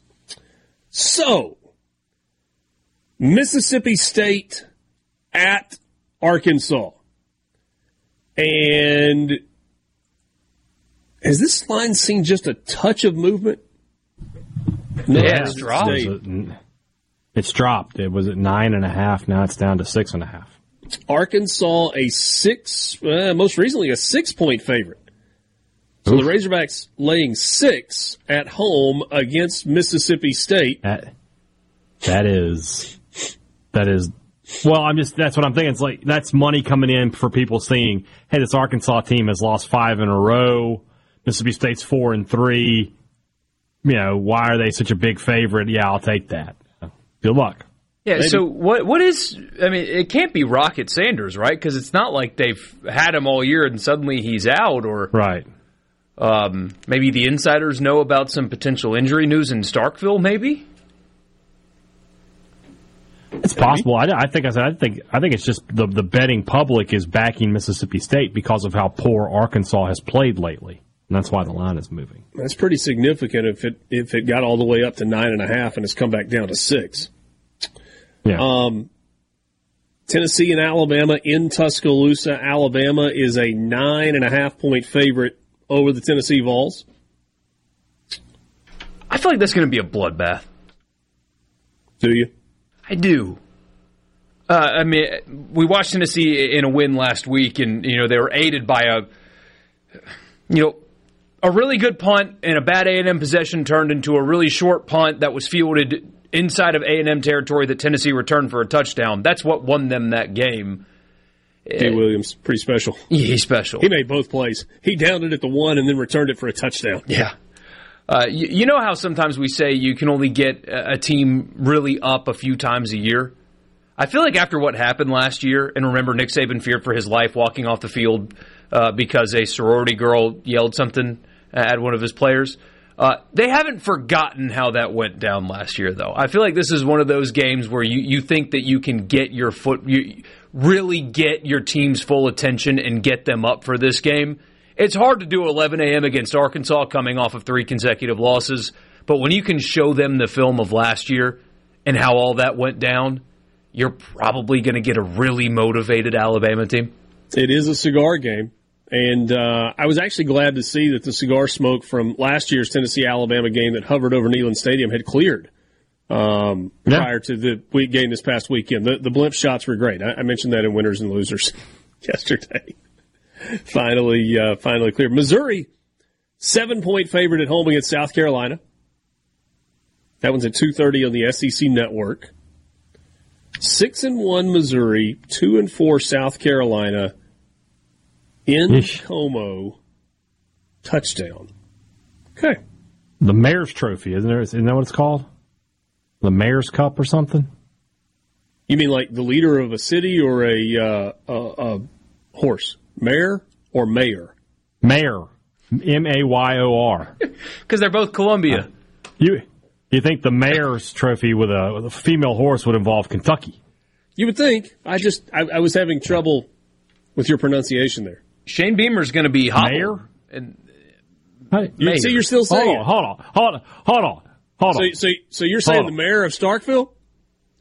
The mayor. The mayor. That's what I said. Mayor and mayor. I didn't know mayor and mayor. Those are the same word. You're kind of saying the same word. Yeah, I disagree. That's why I ask. Are we talking about like the city leaders of the two Columbias, or are we talking about a horsey? My wife got me the other day on a pronunciation. I've just been wrecked ever since then. So yeah, Shane Beamer's going to be hot mayor in of your that hometown. Game, hey, Dad. Lynn Spruill. Oh, my hometown? It's still George Flaggs, isn't it? Yeah. He's a frequent guest here on SuperTalk. Wait, is he the mayor or the mayor? He is the leader of the city, as by popular vote. What am I really, in my head, I'm hearing the way the word is pronounced. I don't know what to say. Say it again. Mayor. I've never thought you to be like a strong Southern accent guy. I've never been like, ooh, that syrupy Southern accent of Hey Dad. I get it every now and then. And now we got the mayor of my hometown is. I don't know what to tell. Oh, goodness. Now he's giggling. So the in Alderman in the Mayor's Trophy game, don't we have even though it's now the Governor's Cup, don't we still have like some kind of copyright on the Mayor's Trophy? You would think. Is that what it's called? We may have had this whole discussion for nothing. I would think if somebody came up with a new golden egg. They gave to the winner of the Ole Miss Mississippi State baseball series. Right, but can you copyright the name of a trophy? Well, I don't know. If somebody came out with a new golden egg, like we're playing for the golden egg, I don't know if it's a copyright, but there would be some issues with they would just get shamed out of it. Like when Missouri baseball tried to do the left field lounge, remember? I got to look it up.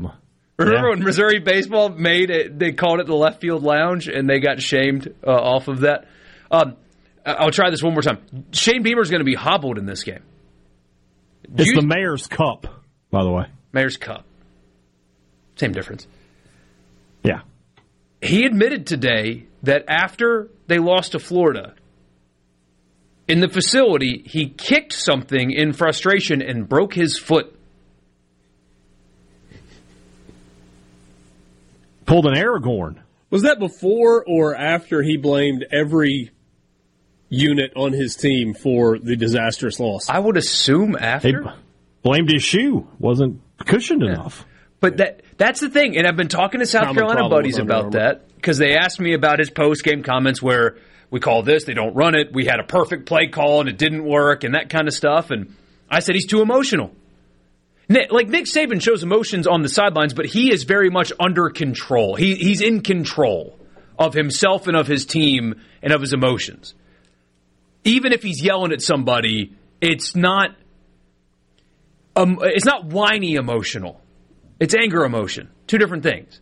Shane Beamer, it seems like he cannot control that side of the emotional spectrum. That when something goes wrong, his sideline demeanor is it's whiny. And when you're throwing players under the bus and kicking stuff in the facility and breaking your foot as the head coach of the program, your team's play, what do they say in Remember the Titans? Attitude reflects leadership. Maybe there's a reason his team's mentally weak, because he is. Maybe. I say that as somebody that likes him. I like a lot of things that he does, but man, if you're kicking stuff and breaking your foot. He's a very likable guy, no doubt. Ole Miss favored by 6.5 on the Plains against the Auburn Tigers. And LSU favored by... LSU favored by 30 at home against Army. Can Army control the clock? That's the only thing they've got going for them. What is the final score that makes LSU unpatriotic?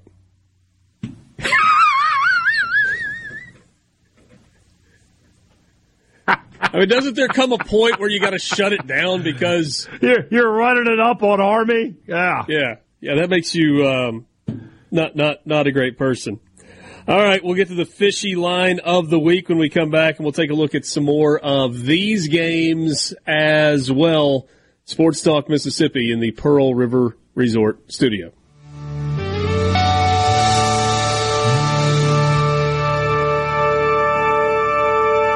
Mississippi, your all-access pass to all things sports in Mississippi. Sports Talk Mississippi on the SuperTalk app, your local SuperTalk station, and at supertalk.fm.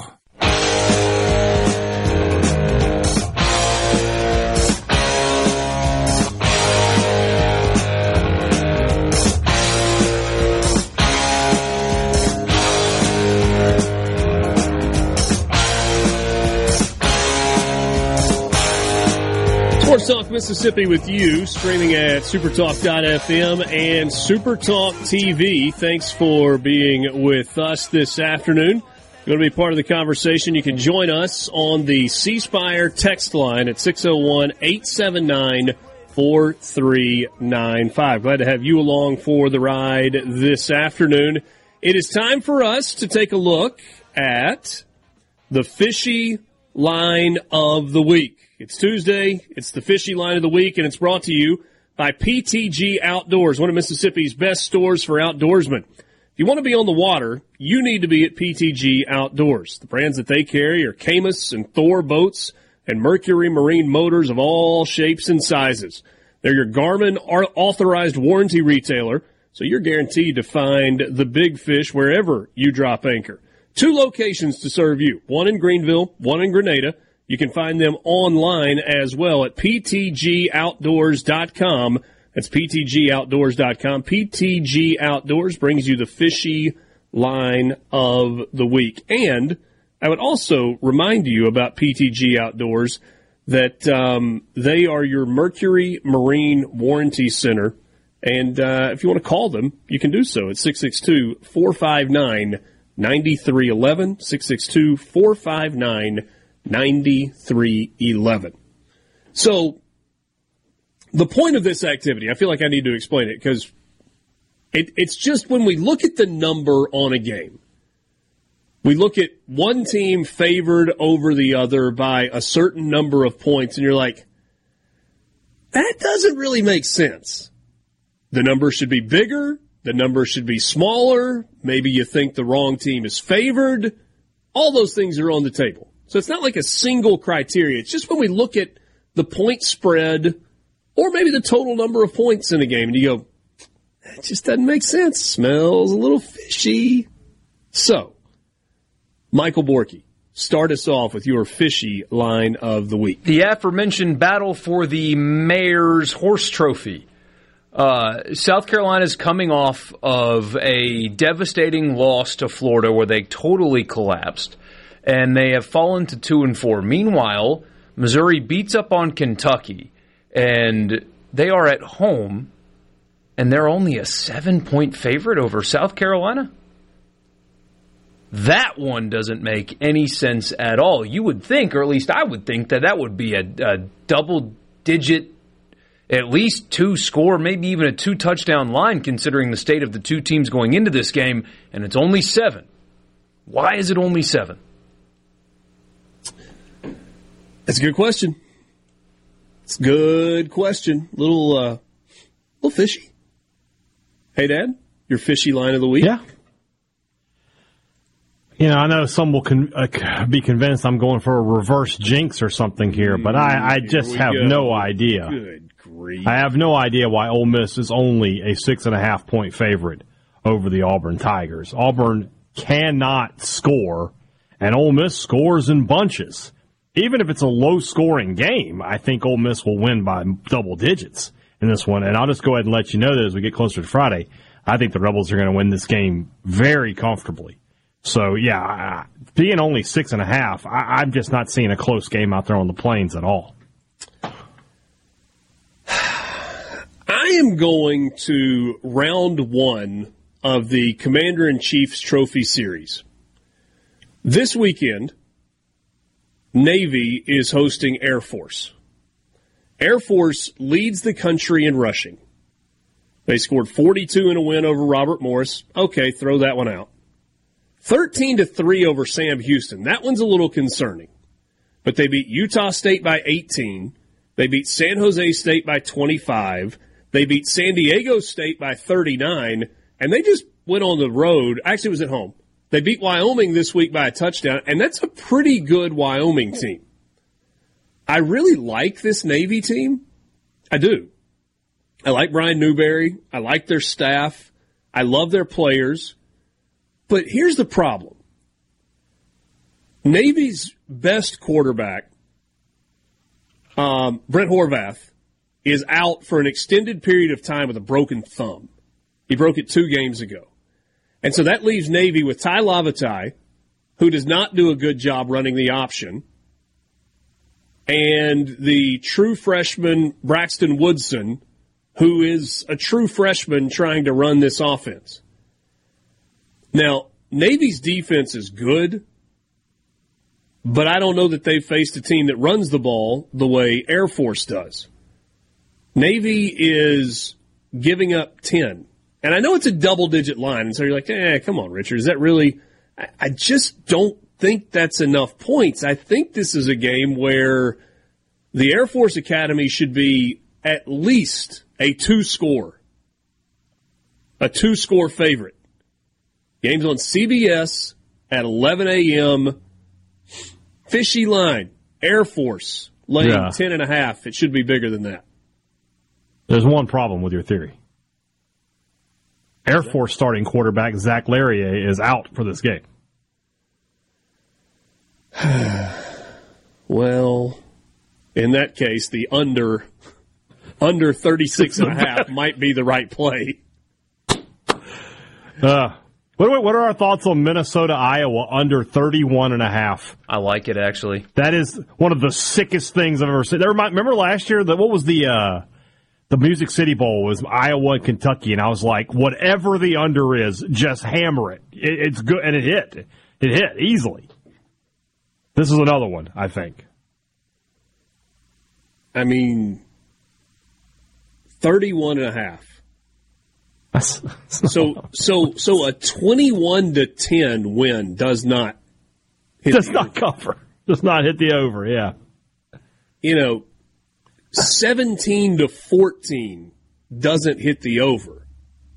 Nah. And would you be surprised if Iowa won this game, I don't know, 19-5? Something like that, yeah. I mean, I just picked the oddest scoregami type score I could come up with. If Iowa's offense was average, whatever the middle, how many teams are in FBS? 133? If they were 70th, would they be the number one team in the nation? Probably. No, they wouldn't. They wouldn't be because of the schedule they've played. They haven't played. But they'd be in the top 5, team, and they got smoked. They'd be in the top 5, and I would tell you right now that you couldn't count them out against Ohio State, Michigan, Penn State, any of those teams. No way. If they were just any good on offense. Because that defense is elite. Yeah. Hey, this is not an original thought. I heard somebody else say this. I just can't remember who because I certainly would credit it.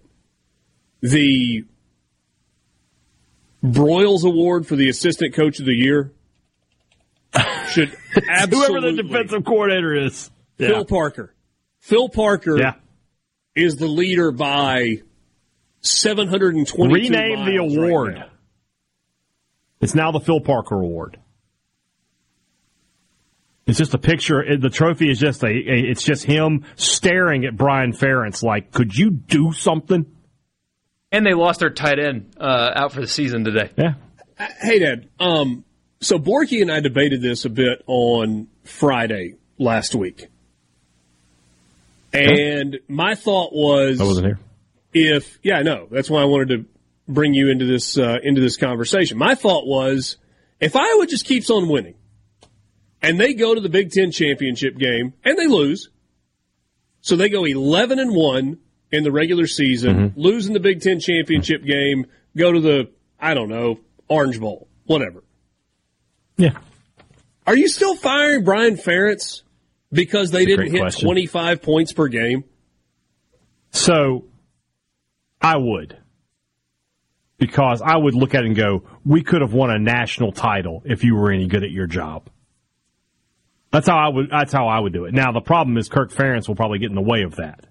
And they probably won't fire him. And they'll be like, look, yeah, we struggled offensively, but we had a great season, and we're not gonna upset the apple cart here.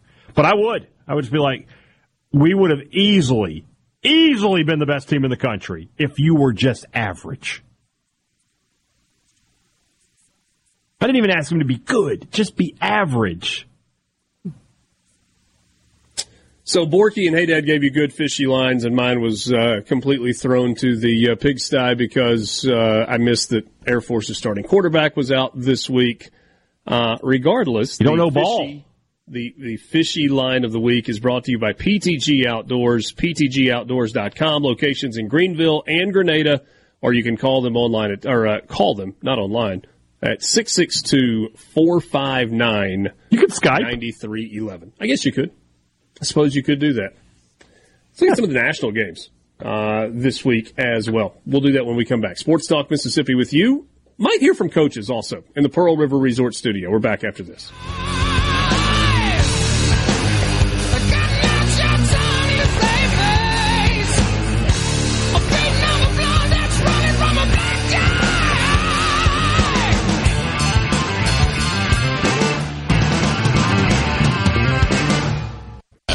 Best sports talk in the state. It's the best thing. Say that again. We the best on 3. 1, 2, 3. We the best. Sports Talk Mississippi. Super Talk Mississippi.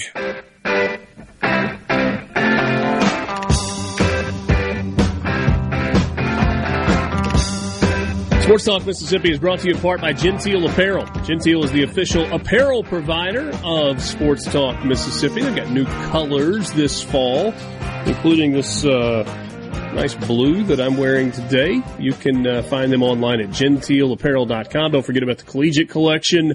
There is a really good chance that the team you follow is available, as they have added a ton of teams to the collegiate collection at Genteel Apparel. Also, new fall merchandise is in great-looking quarter zips, a lot of different styles, and some really good jackets and vests. Also, genteelapparel.com. I have hesitated to answer this question other than just like copying and pasting from the SEC's website. But we are more frequently getting the answer to the question asked the question from people that are Ole Miss fans. Quick hypothetical, if Ole Miss, Alabama, and LSU finished in a three-way tie at 7-1 atop the SEC Western Division standings, who would go to the SEC championship game? In the event of a three-team division tie, these are the tiebreakers. Combined head-to-head record among the teams.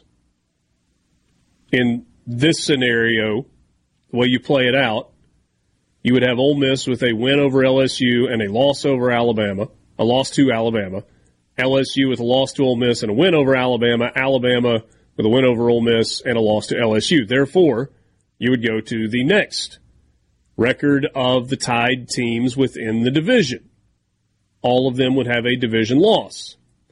Then you would go to tiebreaker number 3, head-to-head competition against the team within the division with the best overall conference record. Again, you would go to the next one because all of them would be 7-1 in that scenario. And those three would be tied for first. Overall conference record against non-divisional teams. They all would be 2-0 against non-divisional teams in that scenario. Then you go to combined record against all common non-divisional teams. Wouldn't matter because they would all have the same record. Then you go record against the common non-divisional team with the best overall conference record. This is most likely where Ole Miss wins the tiebreaker because playing this scenario out the way you have laid it out in your question, Ole Miss would have a win over Georgia from the East, who likely would have the best record from the East.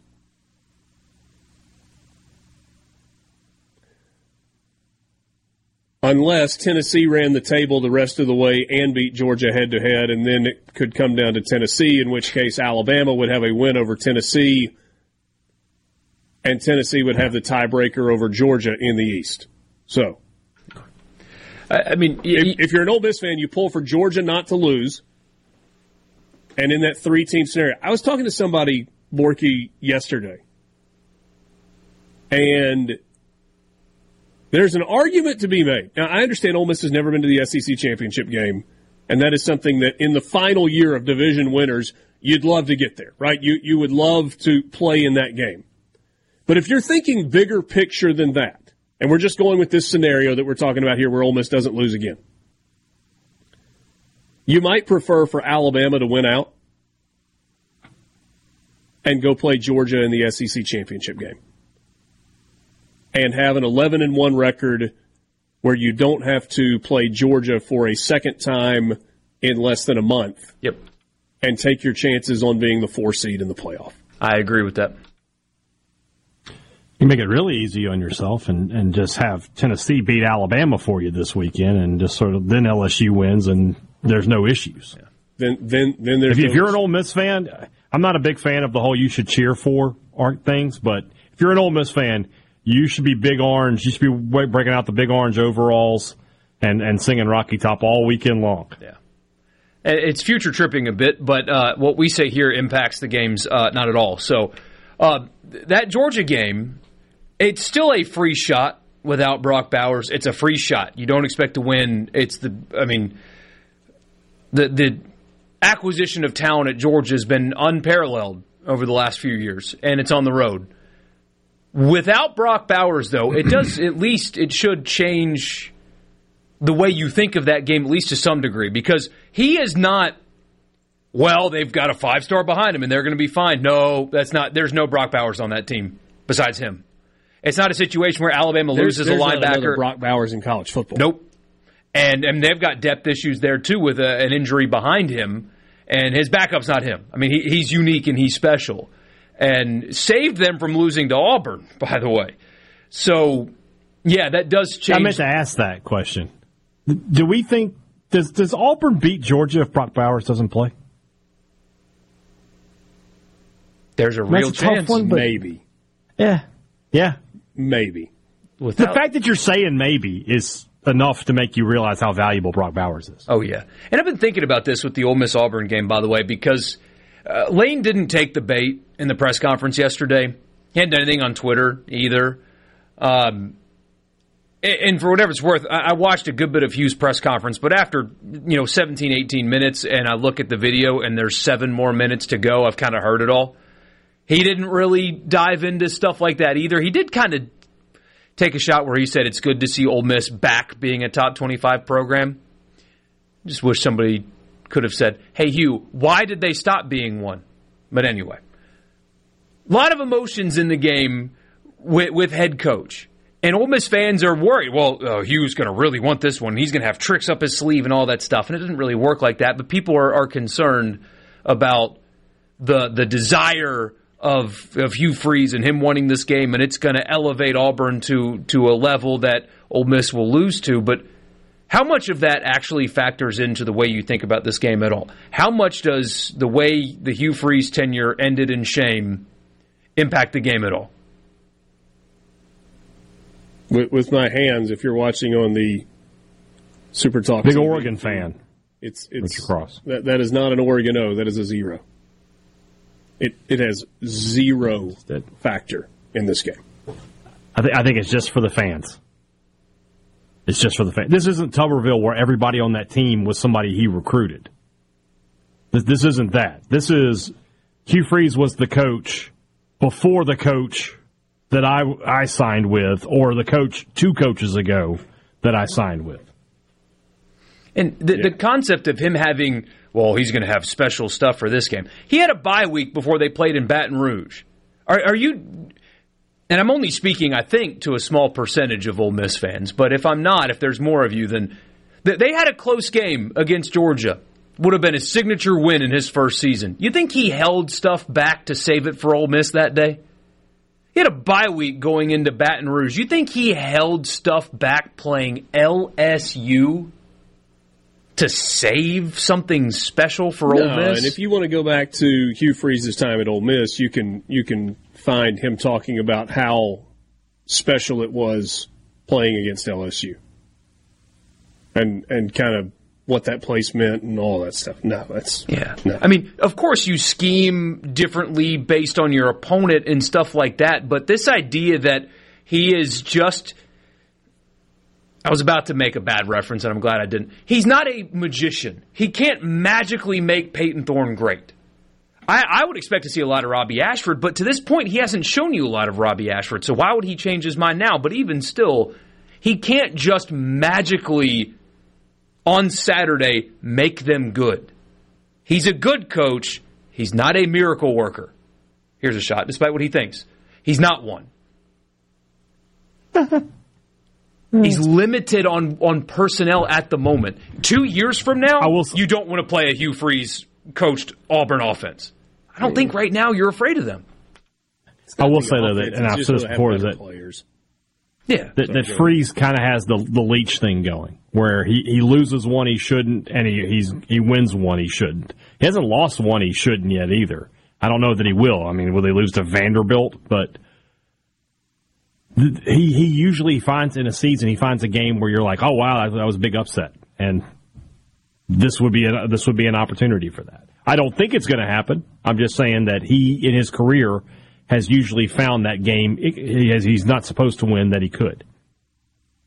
The one he's supposed to lose or win that he loses might be 2 weeks from now with Mississippi State. Yeah. Shouldn't he be more mad at Mississippi State than Ole Miss? You would think.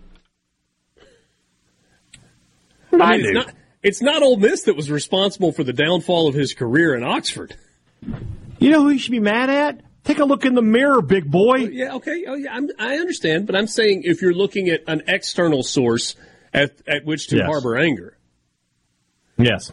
Hey, by the way, as soon as I finished the tiebreaker scenario, I got a buddy that texted me. He's like, hey, what if Bama loses to UT and LSU? LSU loses to A&M and we lose to Georgia. Like, well, you're back to the 3-team tiebreaker scenario, but I haven't played that one all the way out. I'll be happy to send you the link. Let me know. You figure it out, yeah. Mississippi, streaming at SuperTalk.fm and SuperTalk TV. We'll wrap it up with you coming up next right here in the Pearl River Resort Studio.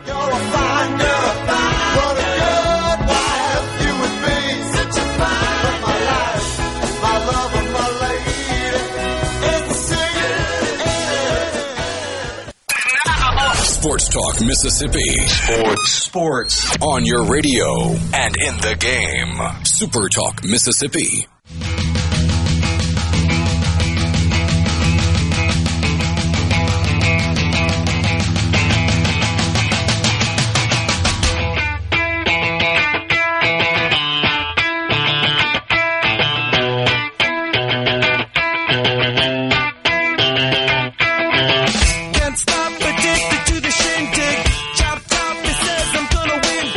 Welcome back. Sports Talk Mississippi with you, streaming at SuperTalk.fm and SuperTalk TV.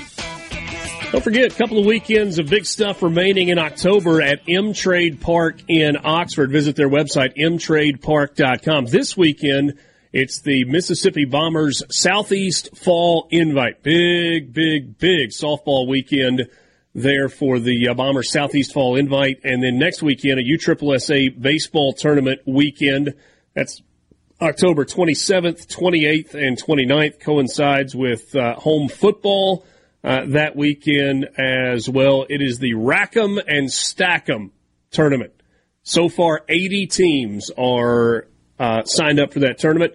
For a lot of teams, it's going to be the end of their fall season.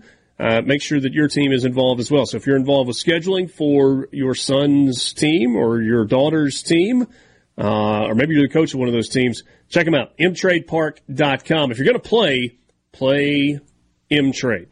Don't forget, you got Southern Miss football coming up tonight, 6:30, so about a half an hour from now for kickoff between the Golden Eagles and South Alabama. Total in that game is 51.5, and South Alabama is an 18.5-point favorite. I'm sorry, you'll be doing what? I'll be at work. Oh, this is serving the tables night. Yeah. You excited? Yeah, I'm just taking a cursory glance on the bar every now and then. Just be like, what's the score of that game? What's going on? Yeah, I'm excited. Nervous? Yeah. No, I don't think that I'm going to be like, having the tray with, the 8 entrees on it, or I'm not going to have to do the Mexican restaurant thing and stack them up on my arm or anything. I would like to see you try to do that, comic relief. I would not, because food would fly everywhere. Please, for the I don't want to content. do that at all. Would you walk out and be like, hot plate, hot plate? Plate's very hot, sir. Will there be beers served? Because you could do the Oktoberfest thing and grab. Someone brought that up, 20 and pints. again, no. The only thing I really want to do is I want to go fresh ground pepper. Sort of. Tell me when. Can I be that guy? Say when the pepper? Are you going to talk like your normal self, or are you going to impersonate other caricatures of servers? I might. I don't know. I may act like I'm the mayor. Yeah, well, shouldn't have too much trouble being a never mind. All in the same family. Hey, if you are in the market for a new vehicle, and for some of you, we are closing in on the end of the year, and you may have a capital purchase that you need to make during the fourth quarter, let me point you to my friends at Belk Ford and Oxford Toyota on Highway 6 West in Oxford. Now, if you're asking me for a recommendation, not only do I send you to Belk Ford, but I'm sending you to the F-150. It's the best-selling truck in America for almost 5 decades. I was like 44 straight years. I'm a big Ford F-150 fan and have been for a long time. Go ahead, tell your jokes about truck needs to be washed, get a new one. I'm not saying that. I just big fan of the Ford F-150, and not because Belk is a partner of ours here on Sports Talk Mississippi. Check them out, though. Family-owned company. They have been for over a century. They've been a Ford dealership since 1961. They're going to treat you like family. They've got the service after the sale that not only need, but that you expect, with routine stuff like oil changes and tire rotations, but also the major stuff. And it doesn't matter if you bought your vehicle from them. You can still use the service department at Belk Ford. And finally, if convenience is what you need, well, they've got this new new service for you where they will come to your home or your business, pick up your vehicle, bring it in for the routine maintenance, and then return it to you when it is done. You, of course, have to pay for the maintenance, but the pickup and the delivery is free. Belk Ford, Highway 6 West in Oxford. Of course, you can also get the Richard Cross package with that, where they will pick up your car, do the maintenance, and then bring you a new car. Look, it's like it never happened. I usually don't do that, hey, Dad, until it's time to buy new tires. Yeah, well, that's what I'm saying. Richard buys a new truck, and then like 2 weeks later, Jane's like, why are we taking this dirt road? Oh, no reason. It's not for washing the vehicle. But, hey, look, when you got to spend... That's what I was told. Every time it gets a little dirt on it. Nope, time to go. No. But check them out. Belk Ford, Oxford Toyota, Highway 6 West in Oxford. I have done that before. It was time to buy new tires, and I was like, this new set of tires is going to be $1,400. Hey, what's the trade-in value on this? Yeah, what would my payment do? Wait, payment only changes by $12 a month? Sign me up. Let's get a new one. I have 100% done that. And if that's how you want to roll, they'll take care of you. Let me fix my camera there. Well, guys, Southern Miss, can they pull the upset tonight? I hope so. No. Silence was deafening, and then yes. Well, you lace them up, and you got to play the game. Dan in Hattiesburg, fresh Parmesan? Sure, sir. Jeff says, let's try to not lose by 40. All right. Thanks for being with us. Enjoy your Tuesday evening. We'll be back with you tomorrow for the Wednesday edition of Sports Talk Mississippi right here in the Pearl River Resort Studio. Good night.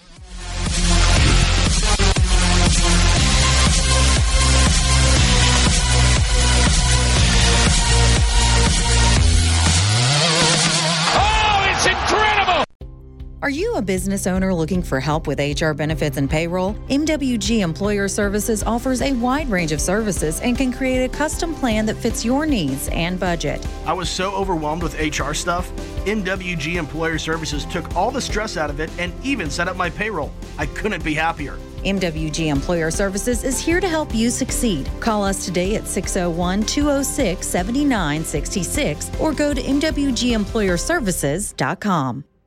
A SuperTalk Mississippi media production.